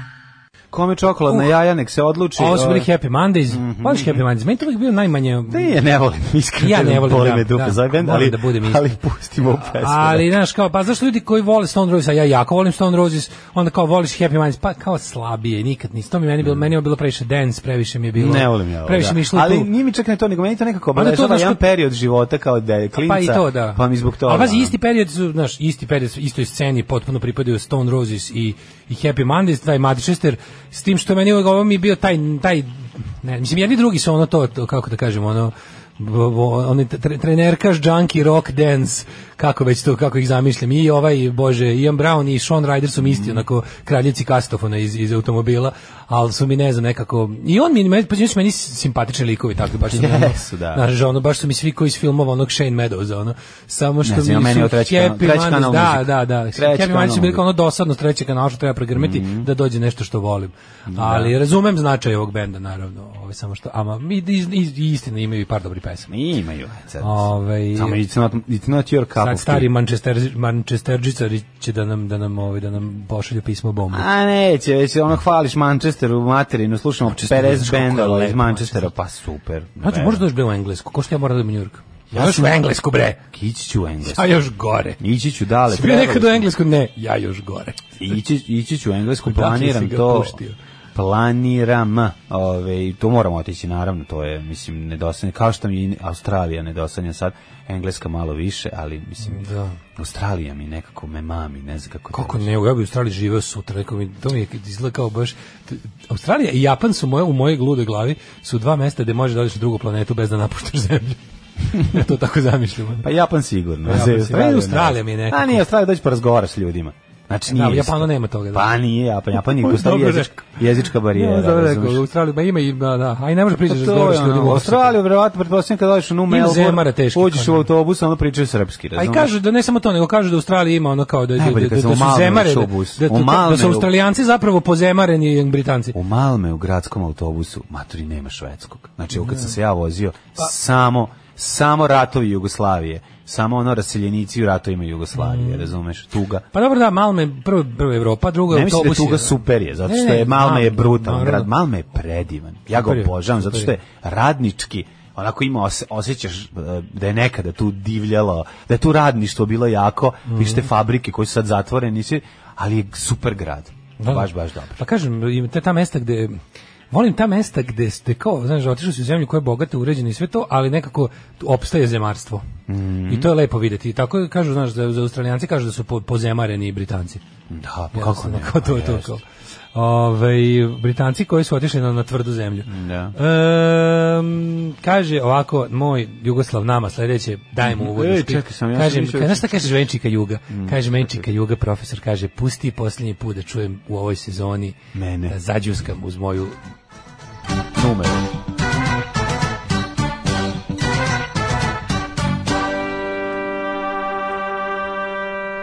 Da vidimo šta kaže profesor dr. Jugoslav Nikolić i slaže li se sa onim ono što on tvrdi i njegova proročanstvo, što može da se nazove i proročanstvo. Kako ne, pa ovo čime se bave ovo čime se bave naše ove meteorološke aplikacije ide u domen proročanstva, pošto ne znam čemu tačno je bazirano, ali evo, profesor ali nekad i na bodu. Jugoslav Nikolić tvrdi da u Vojvodini može biti i delimične oblačnosti i pretežne vedrosti i grmljavine sa kišom u Zrenjaninu i u Kikindi. Samo grmljavine, Banatski Karlovac, tu je. Temperatura su 22-23 stepena u čitavoj Vojvodini.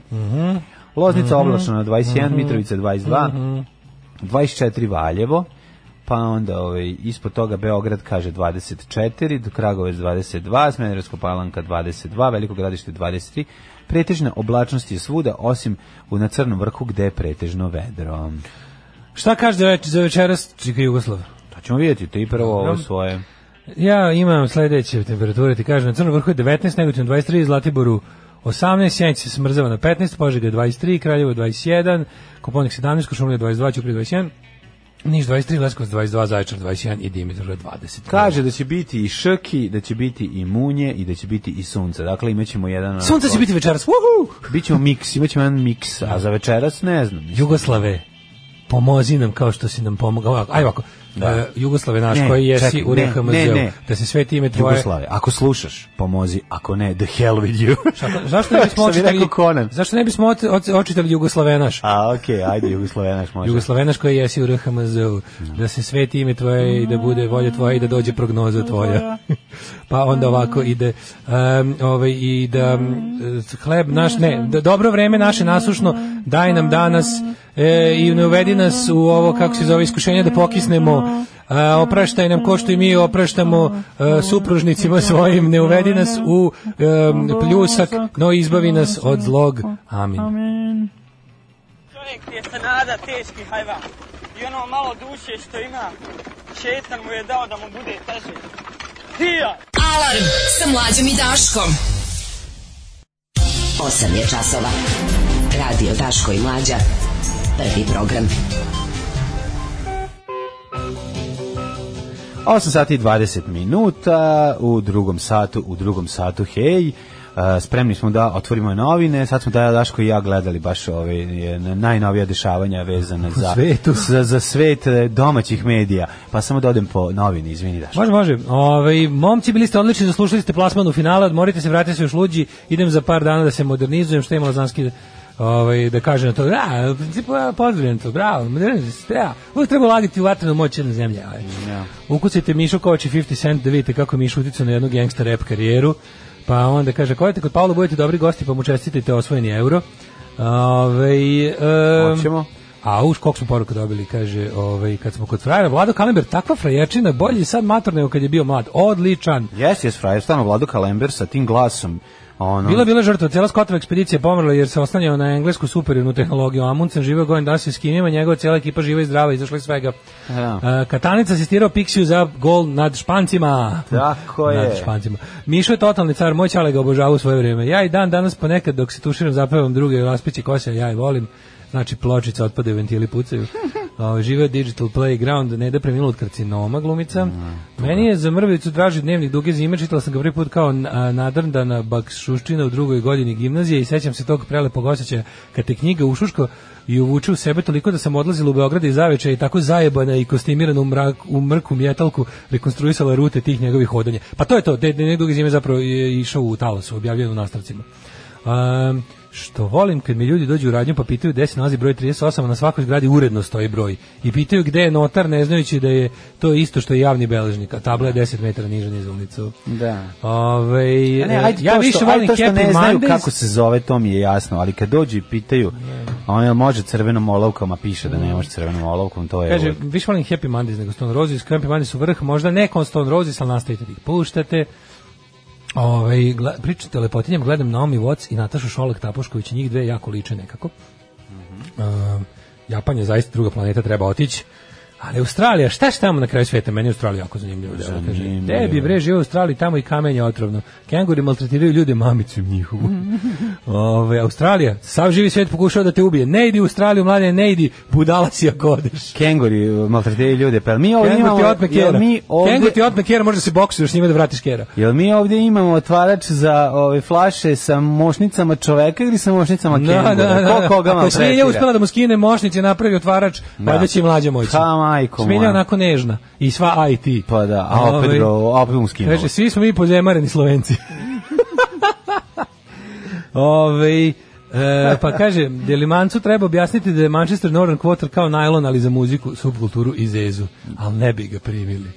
Mlađe back vokal u molitve nešto najlepše na svetu. Hvala puno. Ja tako mi je drago što ljudi cene moj tropar. Moj štac back vokal. Da.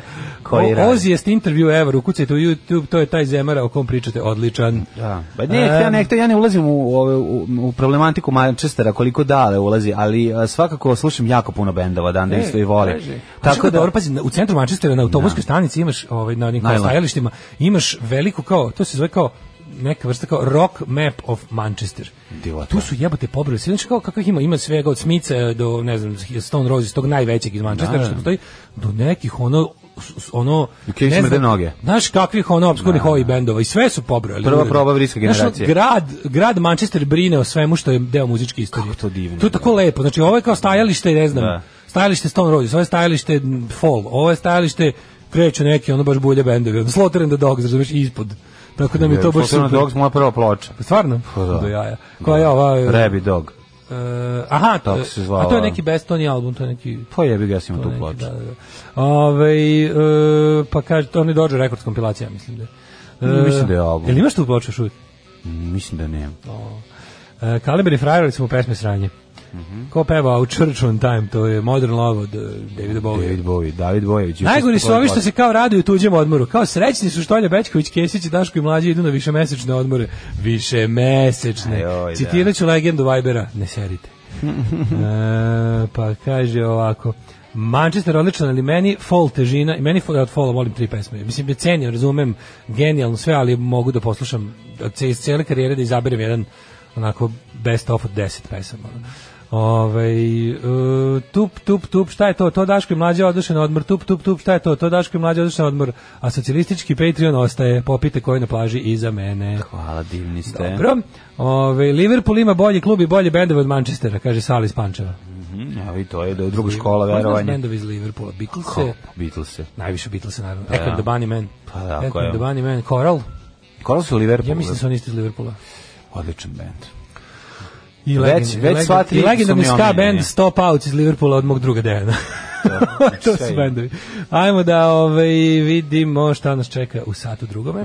U drugom satu, hej, otvoreni Velja Ćuti Miljković progovorio pred tužiocem.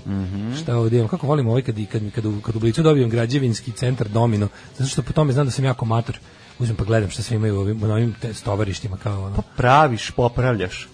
To je normalno. Što sam juče bio gnjavež ovih montaža, ja se izvinjavam ljudima što sam morao da vidim svaki korak, pa kad sam kao, znaš kako... Majstori pokazali svoj alat. Naravno su mi pokazali, znaš kakav alat imaju, ogroman plus na bateriji. Ali je forošnji imaju, znaš kako imaju bušilicu, a akuje. Znači, mlađe, ja nisam znao da to može da bude bez kabla. Ima aku, znaš kako sam sa dobrim čekićem unutra. Da. Jebe kevu čovječe. To ti kažem, ono na baterije napravile haos. Majka Darka Lazića o bivšim snajkama. Imamo intervju s Carletom Johanssonom u Blicu. Divlje svinje opet u Beogradu, posebno su opasne ženke. Blic na setu filma koji svi očekuju Oluja. Pa koga očekuje? Baja Malik Ninja vam pravi jebenu pesmu. Pa šta, kako će da jebenu pesmu? Ja sam vas na ovo... Čekaj, stvarno pravi Baja Malik, nisu se zajebavali. Pisalo da će pesme kao ovde. Sad, da li su njega to angažovali da bude duh vremena, da bude Cinema Verite, ili je jednostavno Baja Malik Ninja, kako da kažem, pozvan na sva pitanja Krajišnika i njihove, jeste na neki način. On je njima omogućio da pate. Tako da, mislim, jebi ga, kako ti kažem... Ima interesantnih... To će biti prikazano kroz priču tihih heroja. Će to zgovne da bude gotovo do 5. augusta, me još ne bi čudilo da to uradio. Ja to tačno mogu da zamislim. Tipa za mesec dana smo napravili film. 5. uveče ga prikazujemo dok Hrvati šire zastavu i... To će biti gore od Nemanjića. Dok Hrvati ustašuju u Kninu, mi ćemo da mi imamo u seriju Oluja s Bajom Malim Kninu. Kontrol da će biti sledeće godine u ovo vreme premijera. Ma što bre, zgovnete ga za ovaj. Bude boj na Kosovu 2. Da.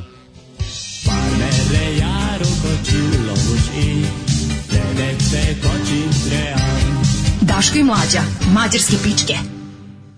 Oj, živote, ja sam na raspustu, izvinite ljudi, sad ću treba da se pavim Vučićem u Borči, a mozak mi je daleko. Pa malo ćemo pričati samo o tome. Kako se ovo gajde, poništilo mi osnovnu školu drugari, ugodani kurat raspust, želim, vidimo se na Čabareu večeras, prvi put mi je, pa budite nežni i lepo me podmažite. Nemoj da brineš. Hvala što mi godinama lepšate jutra i što ste od mladog desničara napravili levičara. Biće teško mesec dana bez vas, ali uplaćen je malo lošinj da se ubije vreme dok vas nema, uživajte u odmoru. Dobre, jebem li vam gajde. Pre toga smo slušali pre ovih Visit to Vienna, to su Sahara Hot Nights ili kako sam ja to pogrešno čitao Sahara Nothings, a pre toga smo slušali legendarnu Zoli himnu Long Way to the Top If You Wanna Rock and Roll. Tako je, AC Munja DC, čuveni band. Drugari, lepom odmor, želim preporuka za letnju lektiru, ako niste gledali domaći filmovi Bravo Maestro i Zaseda i Hajka, naravno da smo gledali. Kako ne gledali smo? Bravo Maestro, ne mogu setim, ali verovatno jesam. Koji? Jer ja, Bravo Maestro. Bravo Maestro gledao sam. Ja mislim da sam pogledao 99,6% domaćih filmova. Imam neku životnu misiju da pogledam sve što je ikad bio domaći celovečernji film, mislim da sam blizu ispunjenja te misije. Bravo Maestro. Žao mi je što sam izgubio onaj tefter. A misliš da... Ne, ko radi Bravo Maestro? Čekaj, jako mi je poznato, sad ne mogu sad. Znaš, oni filmovi negde od tipa 88. 9. 90. Hrvatski filmovi iz tog perioda koji su mi onako već kao izmičeti Jugoslavija malo, a snimaju se ti filmovi koji su tako kao malo New Age u jugoslovenskoj kinematografiji. Te se najviše obradujem kad nađem negde da pogledam. To je moj drug moj Vajda i ja se najviše obradujem kad kao nađemo te neke Znaš zagrebački karodijanski film, znaš kako to loše, majko mi. Pa naravno da je. 78. Ima zagrebački karodijanski film. Ja Rajko Grlić, jeste bre, pa da. Zato znam da je ono, pa da, Rajko Grlić. Setim čemu se radi. Drama bre, odličan je, igra, kako se zove, Šerbeđe. Slušaj ovu tužnu pesmu. Crna kuća ni čabare ugledat me neće, čiste gaće pakujem i na puce kreće, nakačiću travni trimer na ramena, u tazbinu odvela me žena. Nije to loše. Mlađo, jesi ti vidio naših prešjednika što je posjetio u Borči? Meni ono, to dobro. Ono mi je bilo neobično, sad ti kažem zašto. To je baš ono kriminalac se vraća na mesto zločina. On mora u krizni PR. Lažov? Ne, on mora u krizni PR. Lažov se vraća na mesto laganja. Izgleda fora da su ovog ventola kog su propagandno uhapsili da je Garibe toliko bahati bezobrazan da će morati da ga osude. Mislim da će jednostavno ne znaju sad šta će s njim. Znaš da smo mi rekli da ima ona varijanta, ideš u zatvor, naravno da će proći bolje nego ono čovek koji je, ne znam, ono gazio travu. A imaće nanogicu u vedlok koja će moći, s kojom će moći da hoda 10 km od kuće. Da, imaće specijalnu nanogicu. Do kafane i kladionice. Pa ne možeš da prelaziš okean i ne možeš da ono ideš u stratosferu više. Samo možeš ići u Crnu Goru pošto smo osvojili ponovo. Da, ne možeš više od 13 km u visinu i ne možeš više od 1000 km u dužinu. A ostalo ne može. I ne znaš šta još, ovaj nanogica. A on ovako vozi auto sa kojim ne može da pređe granicu. Onako ima auto bez roaminga, tako da je sve u redu, ali mi je super što Vučić mora da ide u taj krizni PR, u damage control. I sad su išli tamo, izgleda, pazi, ti znaš da oni kad se pojavljuju u tim mestima koje su... Vučić ne voli baš da se pojavljuje po Beogradu. Znači u Beogradu voli se pojavljuje u Beogradu na vodi, voli da se pojavljuje tamo gde je sve njegovo, gde je potpuno sve kontrolisano. Ne voli on Beograd. Ne voli Beograd. On ne voli Beograd. Ne voli Beograd, mu je uvek bio, nikad ga Beograd nije mu pokazao ljubav. Beograd ga nije voleo koliko on želi da ga Beograd voli. Beograd ga je 100 puta izjebao za mesto gradonačelnika, povedio ga je svako ko se kandidovao protiv njega i ono to je njegova živa rana, jebi ga. To je grad u komu na kraju krajeva taj grad ga dobro zna, pa ne može da ga voli.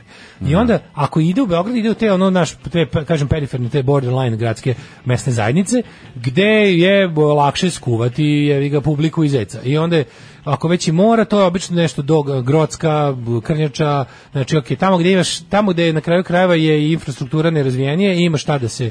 Tamo su ljudi u stvari ono što on najviše voli. Kakvog on čoveka najviše voli? Očajnog.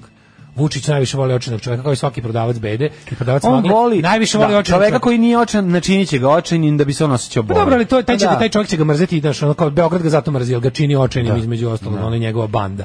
Ali je fora u tome što kada odeš u Đericu ili u Grocku, pa da ljudi nemaju kanalizaciju. Mislim, čovjek koji nema kanalizaciju, kad obećaš kanalizaciju, skačeš mu u očima 1600%, razumeš? I onda on kao kad dođe tamo, a sve šta je fora? Fora je tamo što on išao u akciju reobećavanja. Da. To je potpuno to je imbecilno. Pa imbecilno, pogotovo što ne izbega takve stvari, on kad nešto obeća, on samo se posle ne ili ispuni, nije da on nije ispunio neke stvari. On kada bilo je da nije ispunio, pa cijelo selo reklo niste nam doneli, nećemo više glasati za vas.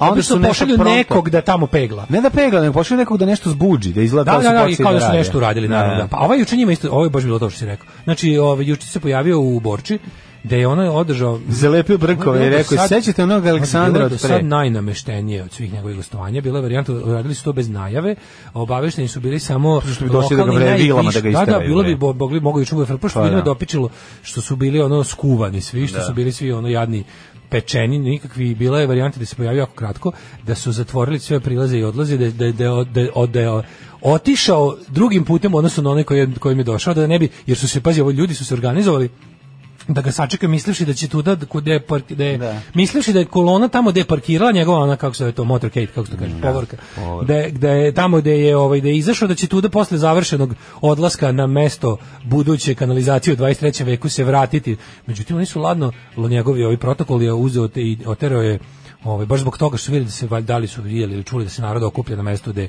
treba da se vrati u kola, da mu postavi par pitanja.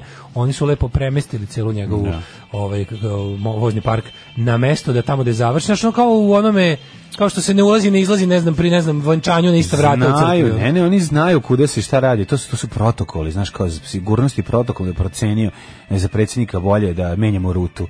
Znaš, ono kao, iznenadit će ga prolaznici pitanjima, promenit ćemo rutu. Znaš, napad, atentat pitanjima. Naravno, znaš šta je to bio pokušaj ubistva predsjednika pitanjima. Mislim, od kad je to Sovilju umalo uspelo, od kad je to jebi ga, znaš, pa naš Lee Harvey Oswald sa telefonom, mislim, znaš. Od kad je naš neuspeli Lee Harvey s telefonom ušao u istoriju kao ono čovjek koji je telefonom napunjenim pitanjima pokušao da likvidira predsjednika Goje. Postavivši pitanje. Ali ga je samo ranio, pa je bio u bolnici 2 dana. I preživeo je. Tako da mi je ono nevjerovatno, znači, pošto da mu se ne bi desilo opet, pošto jebi ga, ako je jedan novinar sam uspeo, šta da je grupa građana izvalila rafal pitanje. To bilo strašno. Bilo je, Vučiću ne ide u Borču, Lucio Kodeš. Spremaju ti, što bi rekao Dule Glavonja, čekić. Pa ne, ali trebali se da mu kažu, trebali bi se da mu kažu kao, a dolaziš, a ovde može da dođeš samo jahajući na cevima vodovodnim. Ako ćeš da napraviš kanalizacijom. Ako zaista želiš da dođeš opet. Hoću da izađeš iz šahta. Hoću da dođeš sa ekipom koja će da polaže cevi. Pri tome ne mislim na film Polaganje cevi, BBC 2, nego mislim na zaista dođe pravo polaganje cevi napete ne kao južni tok, nego kao ružni tako je. Stok. Nego je fora što je... Šta mi je rekao? Znači, ovo je genijalno. Ako se sećate mene od prošlog puta, to nisam bio ja. Hi, my name is Aleksandar Vučić. You may remember me from such promises as sewer and sewer next year. This time I'm coming to... I onda je bilo... This time... Da, i onda je bila varijanta da on... I'm coming... in your face. With the same movie. With the same, I'm coming with the remake of my previous blockbuster. Sewer, The Promise. Remake moje laži. Sewer, The Resurrection. Remake moje prethodne laži. Pa to je jako dobro. I onda dolazi tamo i kaže ovako, on ispriča ovako, bio sam rekao, znam kao, bio sam pre 2 godine, ali nije urađeno, ali to je sve samo, jer on nije, izvinjava se što nije dovoljno zalegao, zato što ga je novinarka sa Newsmaxa pitala, pa kao predsjedniče, jel morate baš i kanalizacijom u Borči da se bavite, jel nemoguće kao, zašto nije kao neuspeh sistema što ne postoji čovek koji se bavi kanalizacijom u Borči, nego morate vi, pred kojim su važni državnički poslovi, tipa briselski plenum 66. deo i ostalo. Da se bavite Da vi morate da kao da dođete da se bavite neizgrađenom kanalizacijom koju ste isto tako vi, kod vas niko nije tuko po ušima, obećali. I onda kao, ja volim kad me vi pitate što se brinete, ali ja ću i dalje ponoviti da ja ću gde god mogu pomoći Srbiji pomoći, baš me briga šta o tome, mi znaš kako, ali da vam kažem, bit će u... I se on nije njima rekao, kao, nije bila varijanta, nije ponovio nastup iz ranijih sela koji su dalje od Beograda. Izgubit ćemo Kosovo zbog kanalizacije u Borči. Jer predsjednik nije mogao se odlučiti šta mu je draže. Nije to tako, nije netačno, ali fora je što kada, znaš, kad je da laže daleko od Beograda. On sedi sa tebe da potpiše da je Kosovo, da priznajemo nezavisnost Kosova. I nečka se gleda i zvoni mu telefon, stiže poruka, dođi kanalizacija. Kad će kanalizacija? Kakav procrastination. Jebote, daj, evo, priznajem Kosovo. Ili još bolje, kao manime Kosova, kao Borče fali kanalizacija. Gubimo Borču, ono. Đilas proteruje cevi. I pojiće se krnjači. Ali je fore što on kad je da laže daleko od Beograda, on laže dosta, znači nije masno lagao u Borči, to ću ja kažem, razumeš? Zašto je Borča blizu, doći će mu, jebi ga. Znaš, oni tamo, kad ide poštenog Bošnjaka iz pešterske neke zabiti. Njega dođe slaže, neće ga više nikad vidjeti u životu. Dođe, kažemo, mujo, lojalni, jedan od 100 muslimana, kaže, mujo, šta ti fali ovde? Fali mi trafo stanica, džamija i pošta. Biće sutra uveče. Zdravo. Čekaj, da te bolje, da bude. Kako misli sutra uveče? Koliko puta spavam? Jedan put spavaš i dobit ćeš sve 3 stvari. A bukvalno je varijanta, kao, znači, čekaj, da bi te više opsenio, neuki seljanine, čobane, evo da čekaj, nazvaću nekog kao da tražim pare. Alo, jel tu na moru, se brčkaš? Šta radiš? Trkaš? Slušaj, ovdje si s jednim finim, poštenim Bošnjakom, dobre, jako, nikad nije glasao za SDA. Kaži mi, molim te, jel možemo sutra da mu u dvorište natakarimo? Šta si rekao? Džamiju, poštu i šta? I da, ajde, kad već radimo, stavimo i Luna Parka u pičku materinu. I kaže, jel imamo pare za to? Ima, važi. Ili imamo 9 miliona. Dobro, nastavi da guziš kurve na Tajlandu, ajde, pazi samo da te neki kurac ne udari po čelu, zdravo. I onda kaže, Ismete, Safete, kako se već zove ti, vi ste meni svisti. Vidi, bit će sutra uveče. Ja, hvala mnogo, ništa, odu zdravo, čao. Uđu helikopteri, aj zdravo. I sutra ostaje na livadi da čeka, kao oni kargo kultovi, znaš, oni čekaju da se ponovo vrati čovjek s neba i donese mu stvari koje je obećao. Da, kao ono izbacivanje na površinu Marsa. Pa ne, znaš da imaš ne kargo kultove, oni neki po onim mikronezijama, Polinezijama, što su za vreme Drugog svjetskog rata prvi i jedini put vidjeli avion koji je bacio nešto, odatle izašlo, ne znam, oni obroci za vojsku i oni jadni čekaju povratak dara s neba, jer se to jedno one time only bilo. Tako i sedi i čeka Vučića koji mu nešto obećao. A ovi majstori kad dođu u Borču da laže, onda laže malo ipak njima je rekao ovako, vidite, nije učinjeno zbog ne znam čega, ali to nije, to je samo deo više decenijskog nemara koji ja evo prekidam. I zato vam garantujem da će u najkasnije, kao do kraja najkasnije početka januara sledeće početi radovi na kanalizaciji. Pa znači doći i Lupić je što je realno moguće. Da će početi, ali neće nikad završiti. To ne bi počeli radovi, mislim, to je naš. I sad oni kupe vreme. To je njegovo, sećaš se njegovog najkasnije do 2016. Da, kupio vreme da mu Borča ne dođe sa kofama govana, jebi ga u predsjedništvu i to je ipak gradski bus. Ne može da kupuje vreme, to je sve laž. Nije kupio vreme. Znači, bio sam začuđen skromnošću njegove laži. To je. Dobrodošli u Leskovac, prštionicu Roštilja. Alarm sa Mlađom i Daškom. Ale, ovo su bili Big Star, Alex Chilton, predivan, Alex Chilton stvarno, čovjek koji je napravio toliko divnih pesama, a nekako opet postao kultan. Slušaj jednu veliku mudrost. mesta kroz koje je prošla elementarna nepogoda izgledaju isto, bilo da su u Bosni ili u Nemačkoj. Pa da. Znači, jebote, samo što će za brže vremena izgledati ponovo kao su izgledali. Da.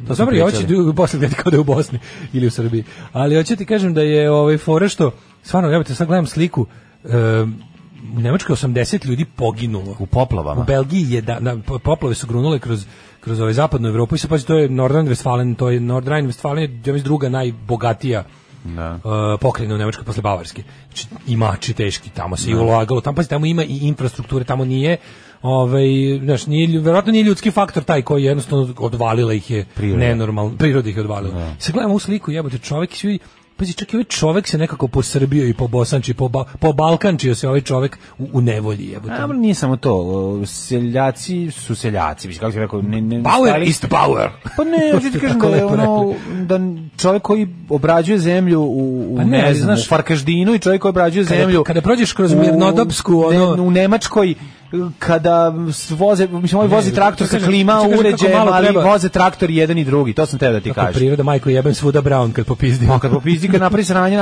ali kažem ti znaš, ne mislim da ti ljudi žive u zamkovima, naravno, pa da imaju svoje, mislim, oni lično obrađuju svoju zemlju. Sad vidiš jednu lepu kuću koju... Za razliku od onog koji mogu da žive od tog što su zaradili. Gledaš mu kao u kadru stoji lep traktor, stoji solarni panel na kući, stoji onako, znaš, fino sve, lepa ta nemačka kuća, ali, brate mili, saprala je ono poplava i jednostavno šut, lom, grede koje vire cigle. Kad reka prođe kroz on, to je doviđenje. Sve, da. Mislim, problem je što naše zemlje izgledaju ovako jako dugo posle elementarnih nepogoda. Gde reka prođe, tu seljaku, tu zemljoradniku sreće nema. Da, ali ovdje će hoći za 2 nedelje ponovo izgleda kao Nemačka, dok će, razumeš, nego mi je to tako nekako tužno i neverovatno, a pazi, kada tamo uspelo da strada 80 ljudi u poplavama, jebote. Mislim, to sve treba, mi smo slivnik.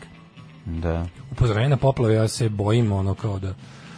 Ne naravno da će to stići do nas. A mislim, zna da to i dotekne da se razlije kako treba po tepsiji evropskoj, ali možda bude i kod nas. Mislim, ja sam vidio upozorenje na poplave. Kod nas? Crveni metal alarm u Hrvatskoj. U Hrvatskoj? Jako pa blizu, onda to opasno. To je već isti rečni sliv. To je tako reći Srbija. To stiže. Ali nismo uspeli. Umalo Srbija bila. Hrvatska umalo Srbija, tako je možemo zvati. Smo još 5 litara nafte za tank. Da. To bi sada, ali evi ga nije bilo, šta sad. Da, tako da mi to nekako, za to vreme neuslovno je bilo. Neuslovno, da. Za to vrijeme mi imamo, bojim se šta će kad je ovakva poplava koja je u uređenom sistemu, gde nisu u odvodne kanale, razumeš, gurali đubre, gde nisu, nemam pojma, gde ona kao naš radi, svako u lancu odgovornosti radio svoj posao, a priroda ipak odlučuje da ih raspizdi, kako, jel ne možeš, mislim. Ti samo možda, mislim, mogu da znaš šta bi ovakva voda uradila u našoj zemlji. Da. Bilo bi 800 mrtvih. Da.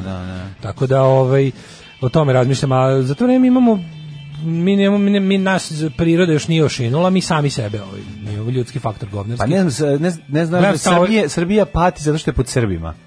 Da, mi patimo pod našim narodom. Naša zemlja već vekovima pati pod našim narodom, to je stvarno velika tuga. Ali velika misa. Srbi pate pod samim sobom. Već vekovima, da. Fora što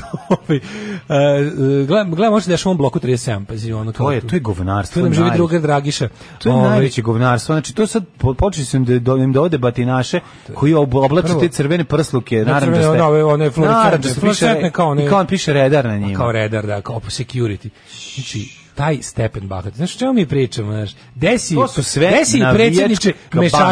predsjedniče mešaču u sve živo. Znaš, da vidiš kao šta je u Beogradu, matori, napravio si u Beogradu izdelje na te narko investitore i govnarčine, čovječe koji rade šta hoće. Podelio svakom od njih, a imaš dovoljno batinaša sa jebenih stadiona i iz ratova, imaš tih kerova rata i ostalih upropaštenih i ne znam kakvih sve ljudi. Oni su čak i kerova rata, ovo su klinci, koje zadojo nacionalizmom. Juče baš odvojio malo vremena da pogledam sastav ekipe, pošto doveo četu, razumeš, likovaca, tu ima stvarno svega. Ima od navijača do nekih, baš tipa klao sam u Bijeljini, pa me nisu uhvatili. Znači ima svega, znači kakve one njuške, one razne, onako naš no liver. Ali uglavnom su 30-40 godina. Da, nisu vidjeli rata. Klasičnih navijača sa istetoviranim rukama, sa ostrozima. Da, ekipa nije vidjela rata. Znaš, Ostrogo, Obiljić, SS-ovac. A želela je. Da, ekipa koja nije vidjela rata i tužna je zbog toga. I onda kao kad svi tu ekipa, ali ima i na svakog, recimo 5. tog, mladog džibera, ide po jedan taj koljač iz Rduta. Znaš šta je moguće? Moguće da uzme nekog iz tih nekih za iznajmljivanje security pravih, pa tu nađe nekog matorca. To je koji stara kuka. Najluđi, taj će napraviti sranje. Ma neće, to su portiri. A to su portiri, taj će napraviti sranje. Nađe on po nekog portira da tu dobije kao neki, ti znaš da ekipa... Da to dobije oreol kao zakonitosti. Zvanično. Kao ovo je firma koja ne znam... Stvari, ovo je ekipa batinaša koji su obukli sad te uniforme. Postoji u Srbiji sektor neregulisan, to ti je sektor security. To je takva banda. 95% ista ekipa koja je mlatila opoziciju na ovim, kako se zove, na privučićim okupljanima. One što je vato za glavu pa izvlači, one što je novinara. Za vas koji možda niste upućeni zašto o tome pričam, to radi se o investitorom projekta da natakari džinovsku poslovnu zgradu u blok 37, tamo gde, znaš kako joj nije mesto. A hoće da im livadu u Srbe, koja je jebeni, znaš kako iskanjavanje u tanju. Svih pravila. Pa da, protiv svih pravila urbanizma svakako i ekologije. Tako je. I oni su tamo, znači oni su tamo videli parče, to je bukvalno jedna uska onako livada i duguljasta, koja ide duž celog bloka. I oni su bili u fazonu, šta livada, koji kurac od livada, niko nije zaradio. Prodaj ovdje kome treba, to oni kao navodno je to uzeo, ne znam, davno, da oni čak imaju isteklu građevinsku dozvolu i mislim, znaš, mesto na kom nikad nisu smeli da dobiju građevinsku dozvolu, naravno su dobili. I sad ovi kao, i sad ljudi su popizdeli, za razliku od mog kvarta koji je kratko popizdali su na kraju ipak natakarali zgradu, to mi je stvarno tužno, ali jebi ga. I ovi su ljudi rekli ne možete nam uzeti, ne damo ovo sunca u očima, ne damo ovo hleba na dlanu. I organizovali se to je to što stvarno ne damo hleba u očima. Da li ti meni veruješ da kad pogledam da li je to pitanje kadra ili čega, ja vidim to uglavnom stariji ljudi. Ne znam, znači kao nisam vidio da tu ima mladih spremnih na fajt, što mi je jako žao, jer zna se da bilo koji protesti za kog ne stoji pretnja nasiljem ne može ništa postići, pogotovo kad imaš posla s nasilnicima. I ako ćeš ti tu da gandišeš i da kandišeš po toploti, ako ćeš da gandišeš i da im pretiš legalni, mislim, znaš kao, ovi su sad našli da ovi nemaju sve papire, pa ljudi, možete zamisliti situaciju u kojoj se strani ili domaći narko investitor povukao jer nema neki papir. Pa brate, promenit će zakon za njega. Napravit će zakon, jednostavno od sutra svi morate da dudlate radnicima ovde kad im je toplo. Da nemojte sad da donesemo zakon da morate da spavamo po stanovima, da vas jebemo u trpezarijama ako nam se digne. Nemojte zakon, molim vas. Tako da ali mi je bilo interesantno, juče sam vidio, i znaš šta, vidio sam taj bes matorih ljudi. To je neka kombinacija, to meni uvijek nekako, kad vidim, to je jako glupo, ali neka dva osjećanja mi se javlja. Jedan mi je ta neka tuga, a drugo mi je, ja pomislim kao, pa jebate, ovo, ako išta može da radi, onda može, jer ovaj čovjek je mator, i ima taj neki mator kamikaza moment. Jebem ti bre, mamu, mene si našao, aj pomeri me. Znaš, to klinci ne rade.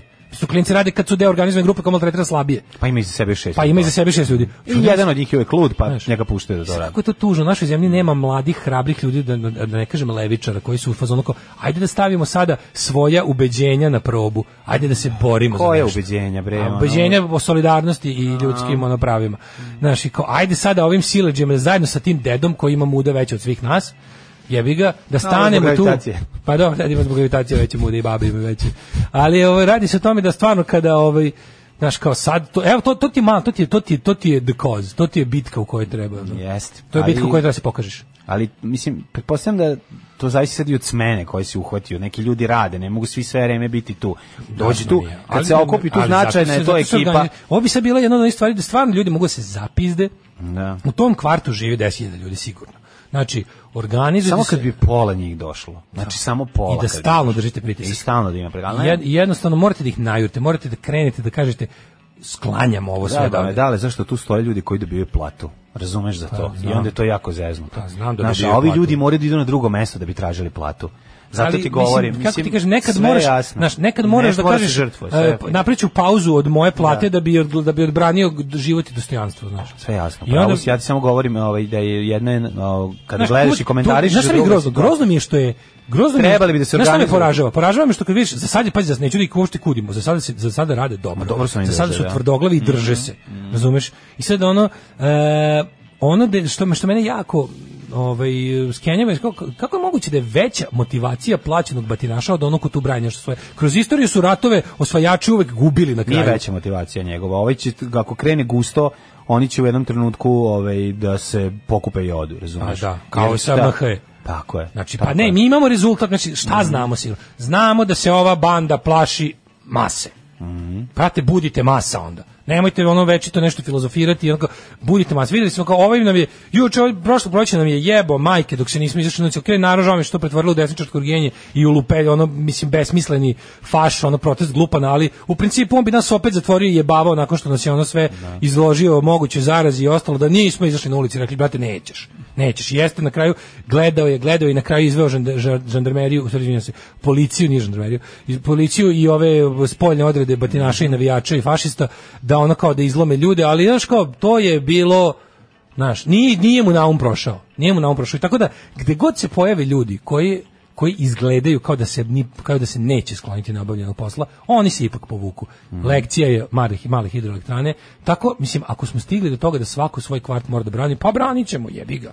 Jel' tako? Apsolutno. Znači, branit ćemo. I sad, trebalo bi da bude, znaš, ono, potvrdite ono istorijsko. Jebemo mater, osvajači su uvek na kraju pali svi, što Čipi najbolje zna.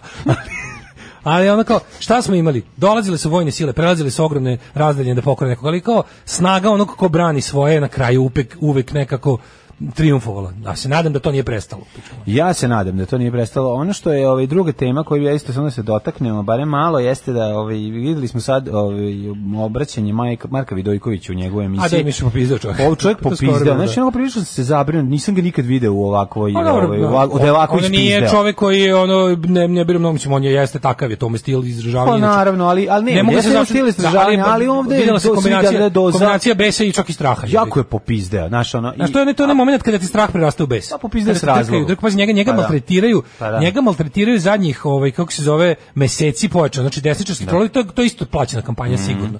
Znači to za to da mu pričaju da ne znam ono je toliko odvratno. Ono prozivanje njega da vidimo mi koliko kao razlika između njega i njegove devojke godinama. I tako te neke gluposti, znači kao.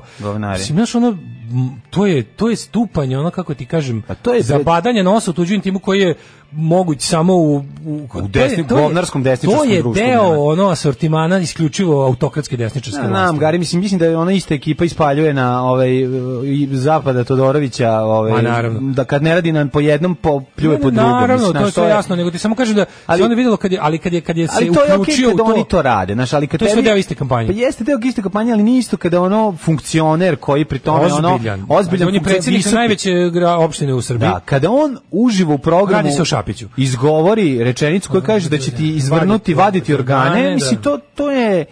Znači on bi trebao da je potpisao ovim politički penziju, ne penziju, nego da je izvršio političko samoubistvo. Nije, ti znaš da kod nas neko ko može, kod nas termin političko samoubistvo postoji samo na drugu stranu. Postoji za Borisa Tadića, koji to uspeo. Ne, političko samoubistvo ti u našoj zemlji jedino zalaganje za normalne stvari.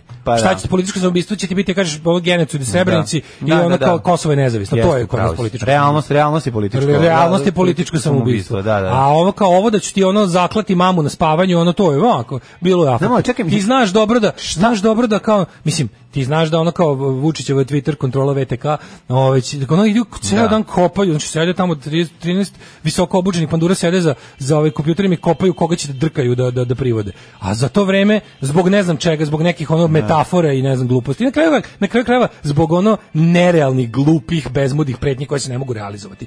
Ima stvarno na tom netu psihopata koji piše svašta, ali očigledno je jasno da ne treba trošiti novac poreskih obveznika da uhapsiš nekog alkoholičara iz Babušnice koji je napisao da će od Vučićevih ušiju napraviti staviti kontejner. Mislim, to se neće desiti. Ali meni je zanimljivo da aj sad da ne ulazimo i to što za čega ih je kao odlučio da im vadi organe. Oni to nisu ni rekli. Ali uopšte neću dolaziti do toga. Imaš pravo da budeš bezobrazan. Pa naravno imaš pravo, ne radi se samo, hoću ti kažem samo koliki je to stepen idiotizma. Imaš pravo i da se sve završi time što će on na kraju da preti da će im vaditi organe radijsko-televizijskim voditeljima. Pa mislim jebote, gde mi živimo? Fore ta blizina, ono što je odvratno, ta blizina ulice i vrha. Koji si ti primitiv? To stalno, kad god me neko pita šta je diferencija, specifika između naše kaljuge i kaljuge koje sve. Da, a to je da naši glavešine poznaju ulične fašiste. Ne poznaju, dolaze im na slavu. To je jedno je poznavati nekog na zdravo, išli s u školu, a jedno je da ti održavaš, imaš ga na telefonu. Kad on zove, piše ime. Tako da je varijanta da u Srbiji u kojoj ti jednostavno ta sinhronizovanost ulice, internet, kaljuge i vrha države, to je odvratno. Da je ono što počne ono Srb Warrior donja crta 88 nastavi jebeni Šapić, razumeš? Znam, ali odakle tebi, mislim, ti si prvo vrhunski sportista bio, ti si ono... Šta je on bio, on pokazuje, on sebe pokazuje svaki dan da je jedno, ono, da je stvarno ono kao da je užas od čoveka. Je bre, ali da je užas od čoveka po svim kriterijumima. Po svim kriterijumima, da je jedan kao, on je jedan bedni siledžija. Znači on je bedni siledžija, ali bedni siledžija. Znači varijanta postoje one ljudi koji su on je samonabeđeni tough guy. Kao, znaš, meni je priroda dala krupno telo i bavio sam se vaterpolom koji je užasno mačo sport. A onda sam otišao u politiku gdje su uglavnom svi niko kao bane likovi i ja među njima sam koja sam ja tu muškarčina. A onda to je tako jadno. I onda šta? Što je toliko jadno? Ali čekaj, sti od onih likova što si išao, šta fizički ćeš da se obračunaš sa čovekom koji je 3 puta manji od tebe. Fizički šta, ne razumem uopšte. To je to kao... Ali krećemo od toga. Koji ti moraš biti? Gde su se našli oni Vučić koji želi da je to ceo život i kaže, evo mi ga novi mali u navijačkoj grupi koga mogu da impresioniram. Mali silos kom ću ja da budem ono kao onaj aca što ga ceni. Sad čovjek koji ima herca, ono, ni brate, ono, i tako onda kada ovaj Šapić koji je predstavnik te tako baš džiberske škole, kao, ja sam možda isto kandidat za muškarca, razumiješ, isto, koji svi ostali, samo što ovaj je to više fizički podsjeća na muškarčina, u stvari je jadov. Razumeš? Siledžija, bre. To njegovo, ne bi tako pričao, ti kažem, vidi, te tako suptilne pretnje, glup sam, ko kurac, i onda kad zapadnem u mentalni ćorsao, kako onda krećem s tim suptilnim i nesuptilnim pretnjama. Pa to nije suptilna pretnja, onda da ga neko vadeći nekom organe, to nije suptilna pretnja. Pita, bila bi varijanta, to je jedan, znaš, onda bi napravio neku šalu od koje ono umre ptica Dodo, razumeš? I tako, to je ono što nervira. I onda, znaš, kada neko u besu njihovom teroru koji živimo već 10 godina, kad neko napiše, ma jebem, treba jebati mater, treba sve povešati, da bude pretio vešanjem, medijski linč i na kraju kraja policijski tretman će dobiti. Policijski tretman. Misliš da će njega zvati bilo ko, da ga pita, ono šta si misli, kome ćeš vaditi organe? Hoće ići na 2 sata da sedi negde da ga ispitaju.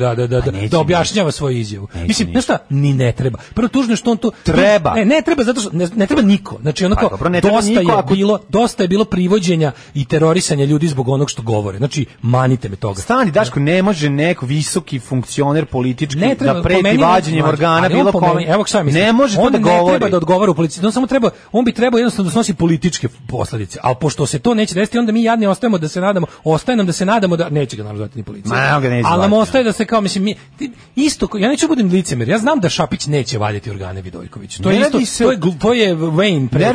Radi se o poziciji.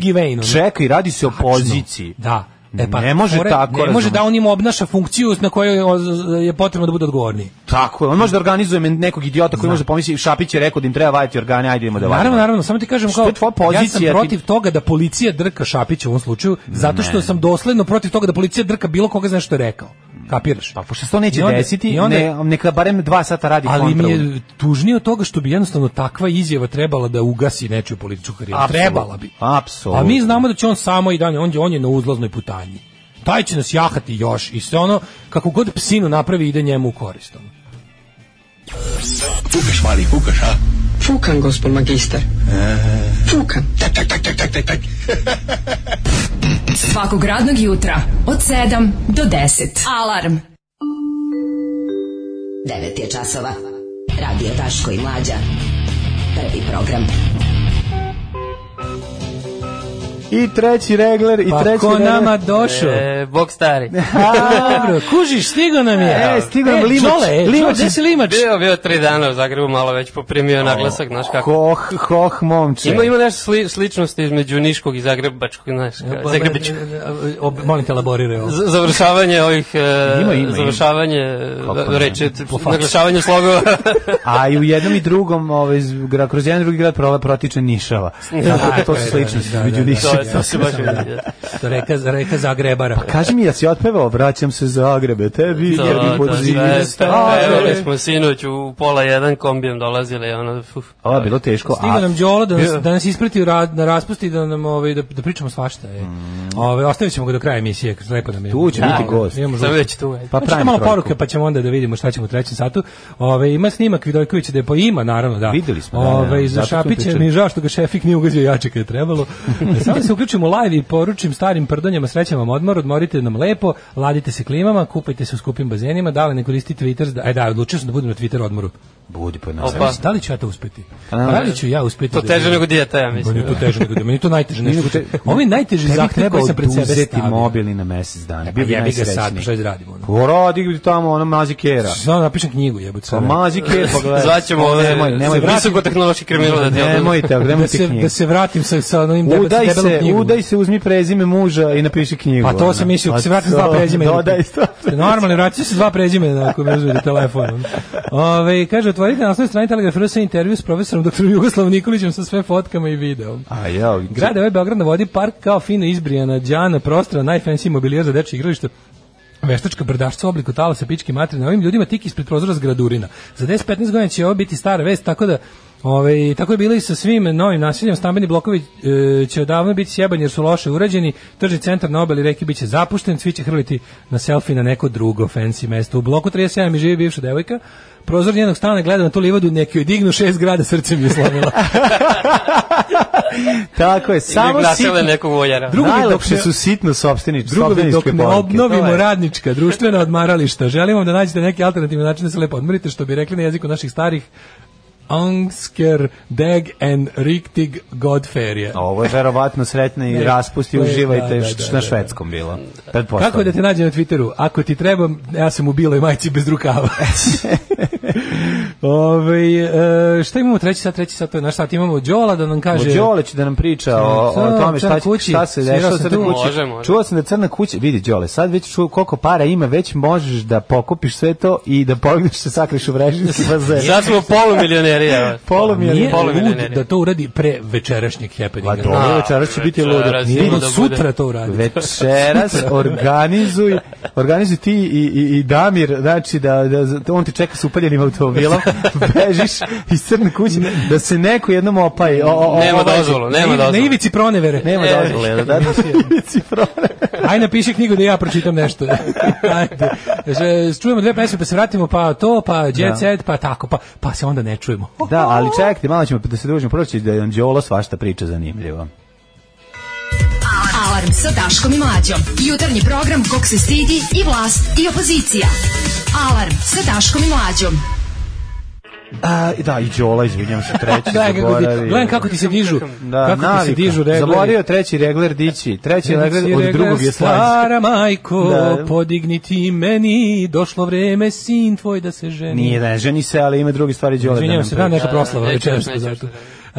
S nama je mladi, kao da najavim, kada ga ne znam, s nama je Đorđe Mistorović, aktivista, pesnik, PR omladinskog centra CK13. To. PR omladinskog centra. Trenutno to ulazi. Trenutno ulazi PR-a. Izašao sam iz ovog zagrebačkog akcenta, tako da sve okej. Dobro. Ne, vrati malo, dobar je. Kaži mi, molim te, Đole, na svojoj evropskoj turneji crowdfundinga, bio si u Zagrebu, bio si u Nišu kod svojih. Da, smo naporani da skupimo. Jeste se nabrijali da skupimo? Kaži, stari, jeste se nabrijali skupiti kakav kintač? Da, skupit ćemo dovoljno kuna i lipa i svega. Skupit kintač. Da idemo u Akvač. Kaži, molim te, Đole, da li si radio protiv srpskog naroda u Hrvatskoj? Ima para od toga. Jesi li? Da te pitam. Priznavali smo Teslu tamo. Jeste priznali Hrvatima Teslu? Priznali da Tesla, jeste da Tesla s Kosova? To su nas pitali na granici. Da li ste vakcinisani, da li Tesla Hrvat Kosova? To se pitaju, da. Tesla Hrvat nezavisnog na Kosova, možete ući, izvolite, možete ući. Šta neke pare? Nisu. A što mi pričamo o parama? Zašto mi večeras, zašto, ljudi su nas pitali kao, imate, ne znam, možete da organizujete čabare tu i tu, pa imaju sve razne super ideje, međutim, mi smo osmislili nešto pametno, Crna kuća, svirao sam tu, treba para. Dok smo to smislili, u Crnoj kući smo visili. I onda smo mi dobri kakvi jesmo i plemeniti, rekli, vidite, mi onako tog čabareva ih zaradimo za jedva doći kući, tako da možemo i toga da se odreknemo. Ali vi ste ti na kojima treba. Zašto je važno? Važno je zato što je Crna kuća jako bitna za nezavisnu punk, rock and roll i svaku drugu scenu, pesničku, socijalno angažovanu. A ja bi čak i sve to, ja sam sedeći pre neki dan gledajući u nebo Crna kuća shvatio kao to sve na stranu, naravno. Ali ja, Crna kuća je bitno za ne znam kako kažem, ne znam, je bitna za ljude i grad. Bez obzira, bez ovih svih vrednosnih, znaš da kažeš, zbog toga što tu jedino tu može ovo ili je. To mi je sve nekako ono... Volim kad ne moram ovo sve sam da kažem. Zašto je važno? Važno je zato što je to prvo najbolji klub za svirke u ovom delu Evrope. Znači, najbolji mali klub, boga mi, u top 5 u Evropi. Mali klub.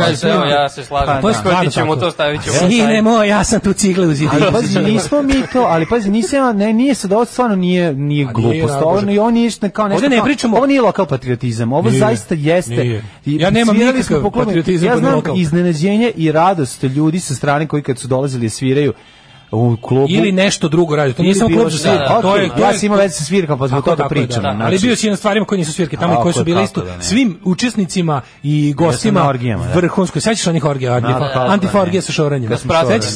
Kako sa šoranjem? Ja kad god dođem nema šoranja. A ja sam šoran s balkona, učesnik antifa orgija. Kako ne znaš? Bilo na sajtu Leviatana. Ja pročitam šoranja, ja došlim kad će šoranja, ono ništa. Ovaj lažu Leviatandži. Uglavnom to mesto gde možemo da pravimo te naše antifa orgije, ne smemo da ostanemo bez njega. Da, naravno. Dobro, sad konkretno ovo skupljamo pare za opremu, mislim, ne branimo kuću trenutno, u tom smislu trenutno je to na sudu. Sad, mislim, možemo pričati o tome. Možemo, to je važno. Zašto se mi bojimo za crnu kuću? Šta se dešava? To je zapravo pre svega, znači prošle godine, to sad već sam pričao milion puta i onda Ne, nisi ovde. Ne, pa to, pošto pričam različitim ljudima, onda, znaš, svi imaju neko različito predznanje, pa nekad ne znam odakle da počnemo, uglavnom. Generalno, kao da si sada, kao da daješ izjavu za RTS. To. Pa ukratko postoje dve sudske tužbe koje su u toku od prošle godine. Pokrenula ih organizacija koja je nesrećnim slučajem vlasnik nekretnine, znači ne vlasnik crne kuće, nego vlasnik nekretnine u kojoj se crne kuće nalazi.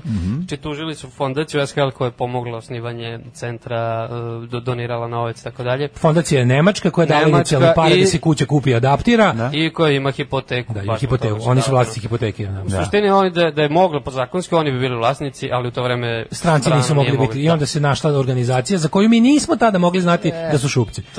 To je sad već daleka historija, ali na kraju, eto, oni su ostali do dana današnjeg vlasnici i oprema je nabavljena u tim prvim godinama isto preko njihovog udruženja, tako da nam je ta oprema prošle godine oduzeta nakon te tužbe, onda su tužili nas kao udruženje da nas izbace iz centra, jel?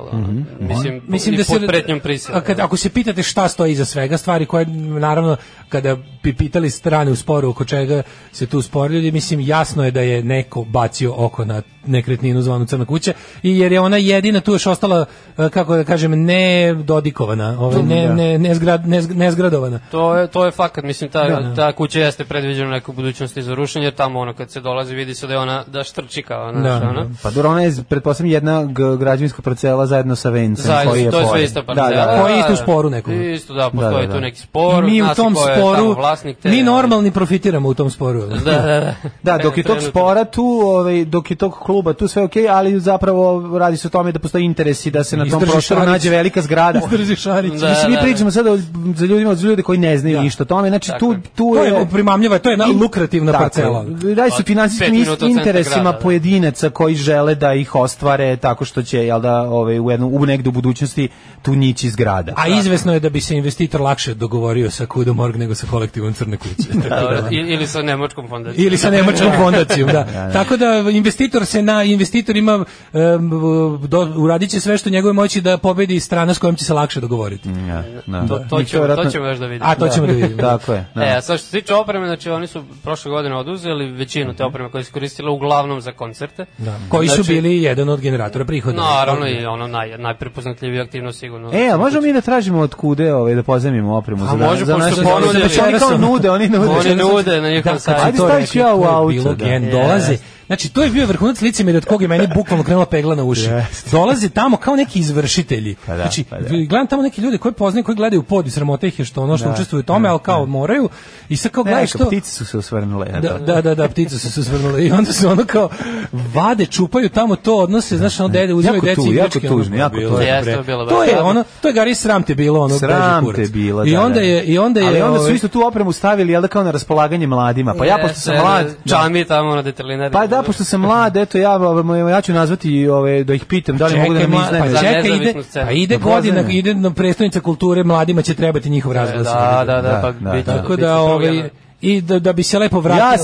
Ja sam 16 puta spasao taj razglas od pijenih majmuna koji su mlatili pivom i polivali, ja bacao tamo svoje telo 5 godina da zaustavim, da mu produžim život. Imaš pravo da pričaš fazone o njega. Ja imam pravo da pričam. Ja sam štitio njega svojim tijelom.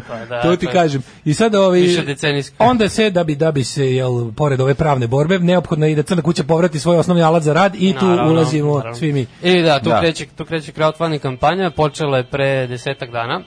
Znači mi smo obezbedili jedan deo sredstava, ostalo ide preko te kampanje. Možete sve podatke naći na donacije.rs.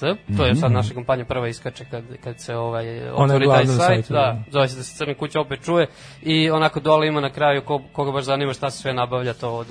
pa to je super i to je jako dobro. Što ćete, kad dajete pare ćete da vidite šta ljudi hoće da kupe. I bukvalno je taksativno nabrano šta sve ima i koliko to košta i zašto je cifra tako lika, jer je cifra bukvalno u dinar ta koja... 725.300. Treba nam 725.300 dinara da kupimo... 300 dinara je Đoletova karta do Niš Ekspres. Da, ono to je, ali 300 dinara da već ljakire pokupio da to unesu.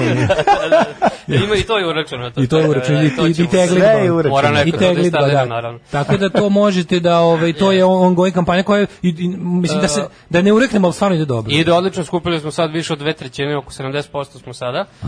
Traje do 8. augusta. Do 8. augusta. Da, znači ima još dovoljno, radit ćemo je to osim večerašnjeg benefita, bit će sledeće nedelje još jedan, bit će, one tamo za 2 nedelje smo u domu B612 će biti koncert i za kraj će vjerojatno opet debil nešto raditi. I domu treba, vidite i tamo kako možete pomoći. I domu će trebati pomoći. Tako da se zove akcija za dom B612 spremni. Naravno. Za crni dom. Za crni dom. Crnci iz doma. Ali kroz dom kamioni jure. Nego sam teo da vam kažem da, znaš, kao ljudi, meni su pred ljudi što više, ja znam koliko ljudi kada čuje da tako nešto su stvarno spremni da pomogne. I to nije samo video našeg otpora njima kao civilizacijskoj pošasti. To jednostavno su stvari koje su, ja bi to računao u gradsku infrastrukturu, čoveč, takve stvari. Da to nešto, to je ko kanalizacija, ko vodovod, ko čistoća. Takvi klubovi na tim osnovama postavljeni, organizovani, koji su jednostavno zbog toga kakvi su imuni na halavost, imuni na razne gluposti koje privatni klubovi. Zašto je važno da imamo kolektivne? Tako je, da kuća nije privatna. Ali da nije vezana za grad, isto to se mi borimo da budemo. Apsolutno, nije na budžetu i nije privatna. Te kuće će biti kao i Daška i Mladja, onoliko koliko ljudima bude potrebno. Tako je. I to je, ja mislim, najbolje. A sad ono gde mi ulećemo kao heroji da spasemo dan, mislim, ovaj ceo naš čabare, ono što smo sve ovo radimo večeras, jedan od razloga je zašto je to tamo i zašto treba da nam progledate. Zašto treba da nam progledate kroz prste ako budu loši fazoni? Mi smo to iz najbolje namere kako se zove radili. Tako da nije važno šta mi pričamo, nego da vi stavite pare u kutiju.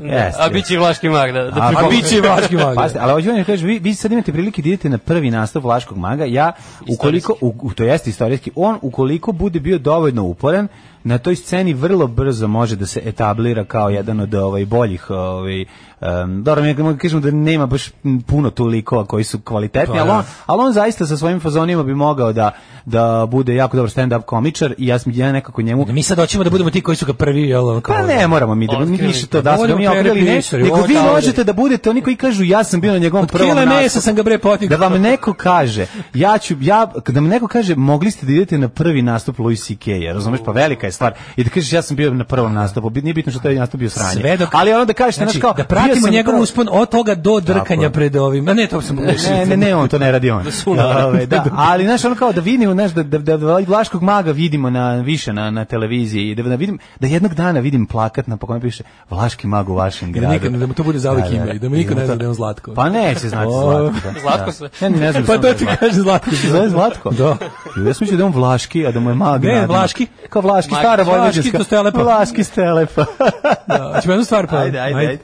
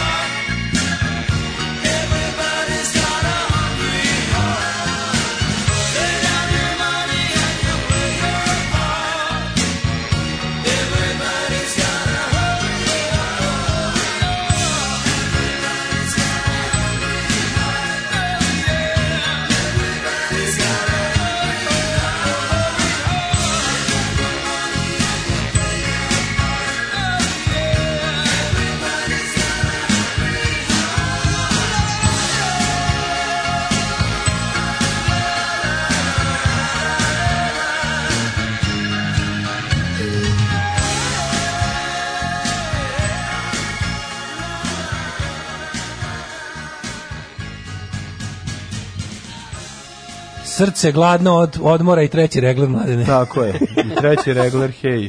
Ne mogu Hoću ja u jet set. Kaže, hoću da doniram 2 bureta piva za večera, 60 litara. Nadam se da je dobro, stoji mi neko vreme, donesi. 2 bureka i pivo. 2 bureka piva. Ajde, donesi to 2 stvarno, donesi tamo to, donesi pre 8. A? 2 bureta, to jeste tu univerzalno, može se kačiti na točilicu. Čekaj, da može. To prodate. Samo čekaj, nemoj da pivo ono iz 1389, da se proliv. Mislim, će ljudi prolivu loših fazona, ne moraju od piva. Pa da, mislim. Dobro, mi ćemo označiti jasno, ovo je pivo iz donacije, pa mu idete kenjete u baštu.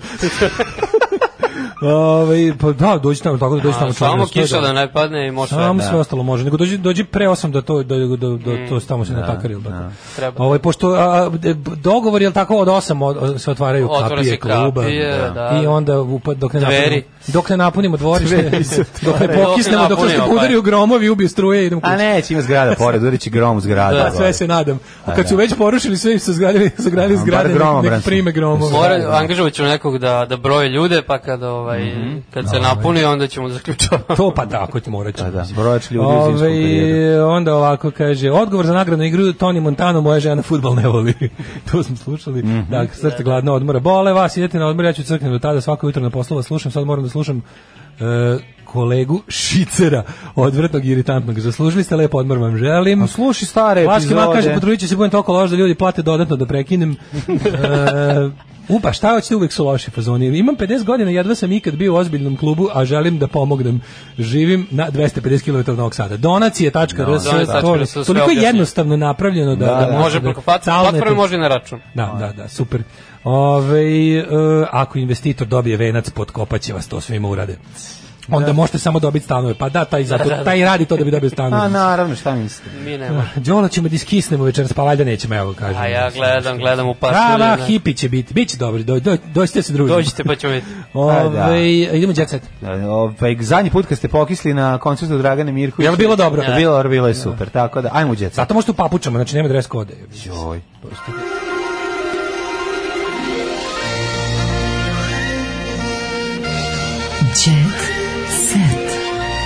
Jet set.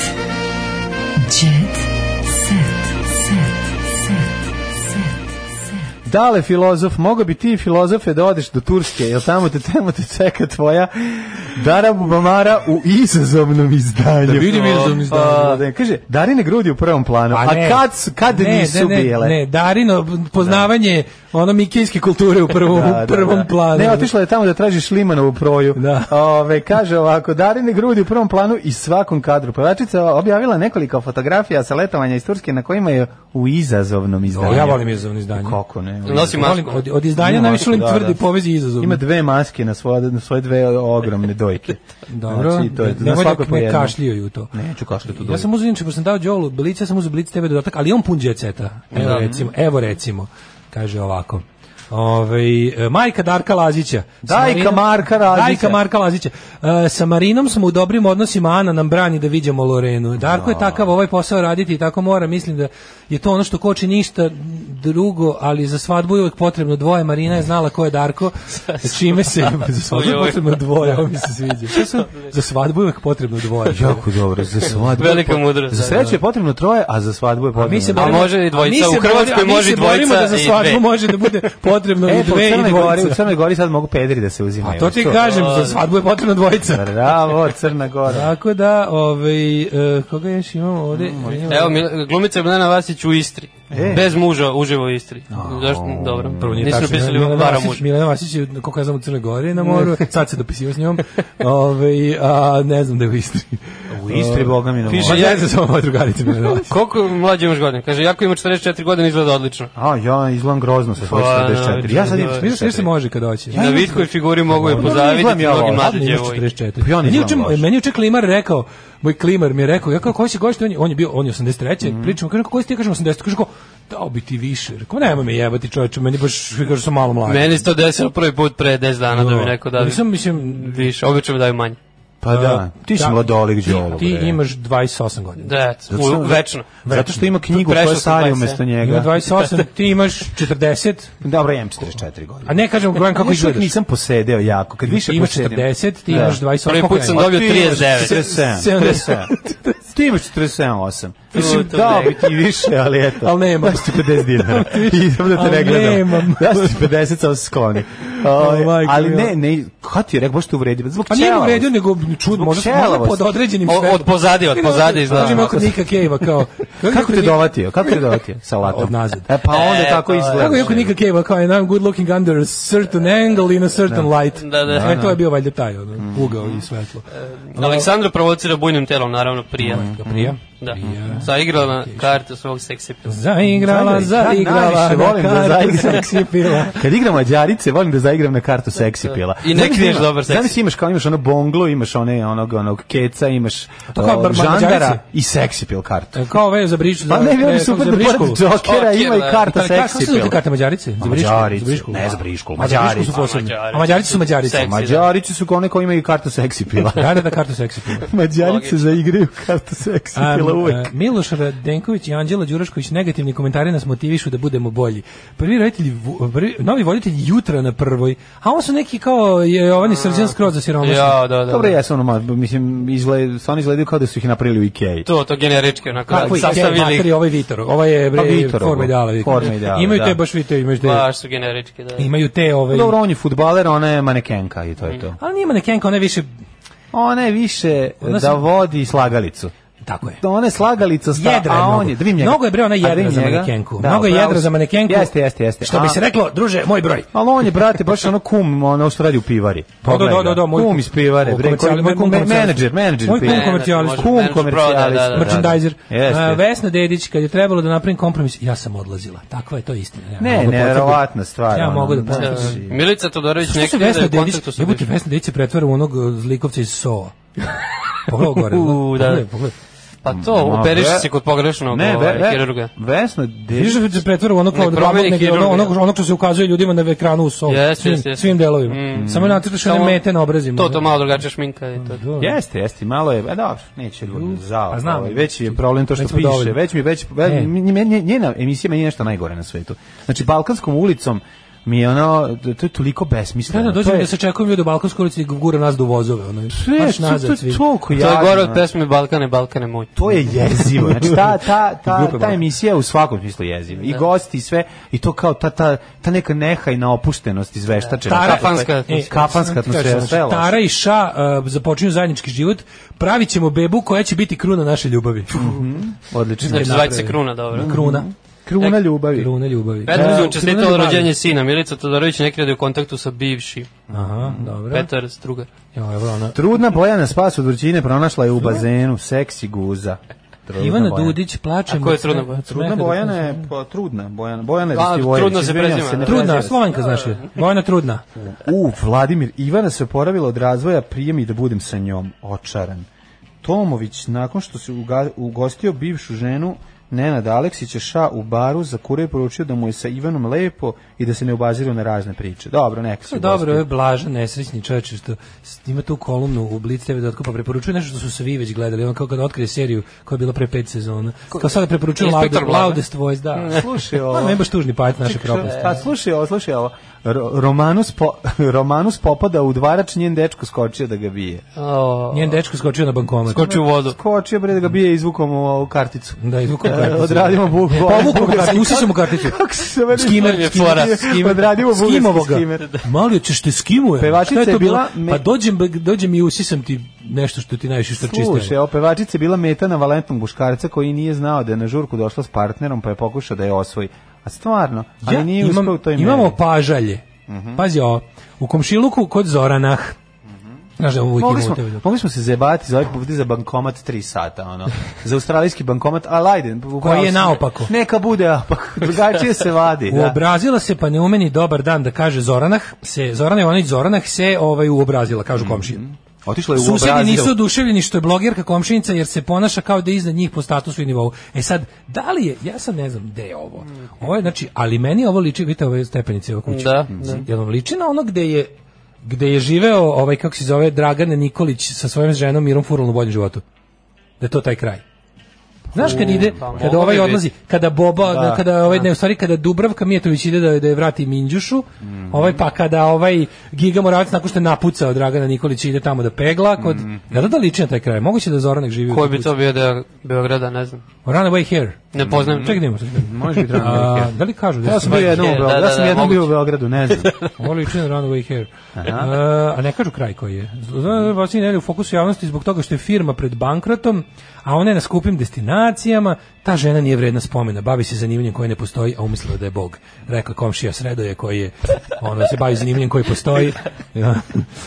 Koji je kupio njenu knjigu i upravo da rekao. Kupio njenu knjigu i rekao, ja da ovo ne mogu da izrekam. Ja ne mogu molim vas vratiti. Ja da nemam minimum. Minimum, šta je ovo?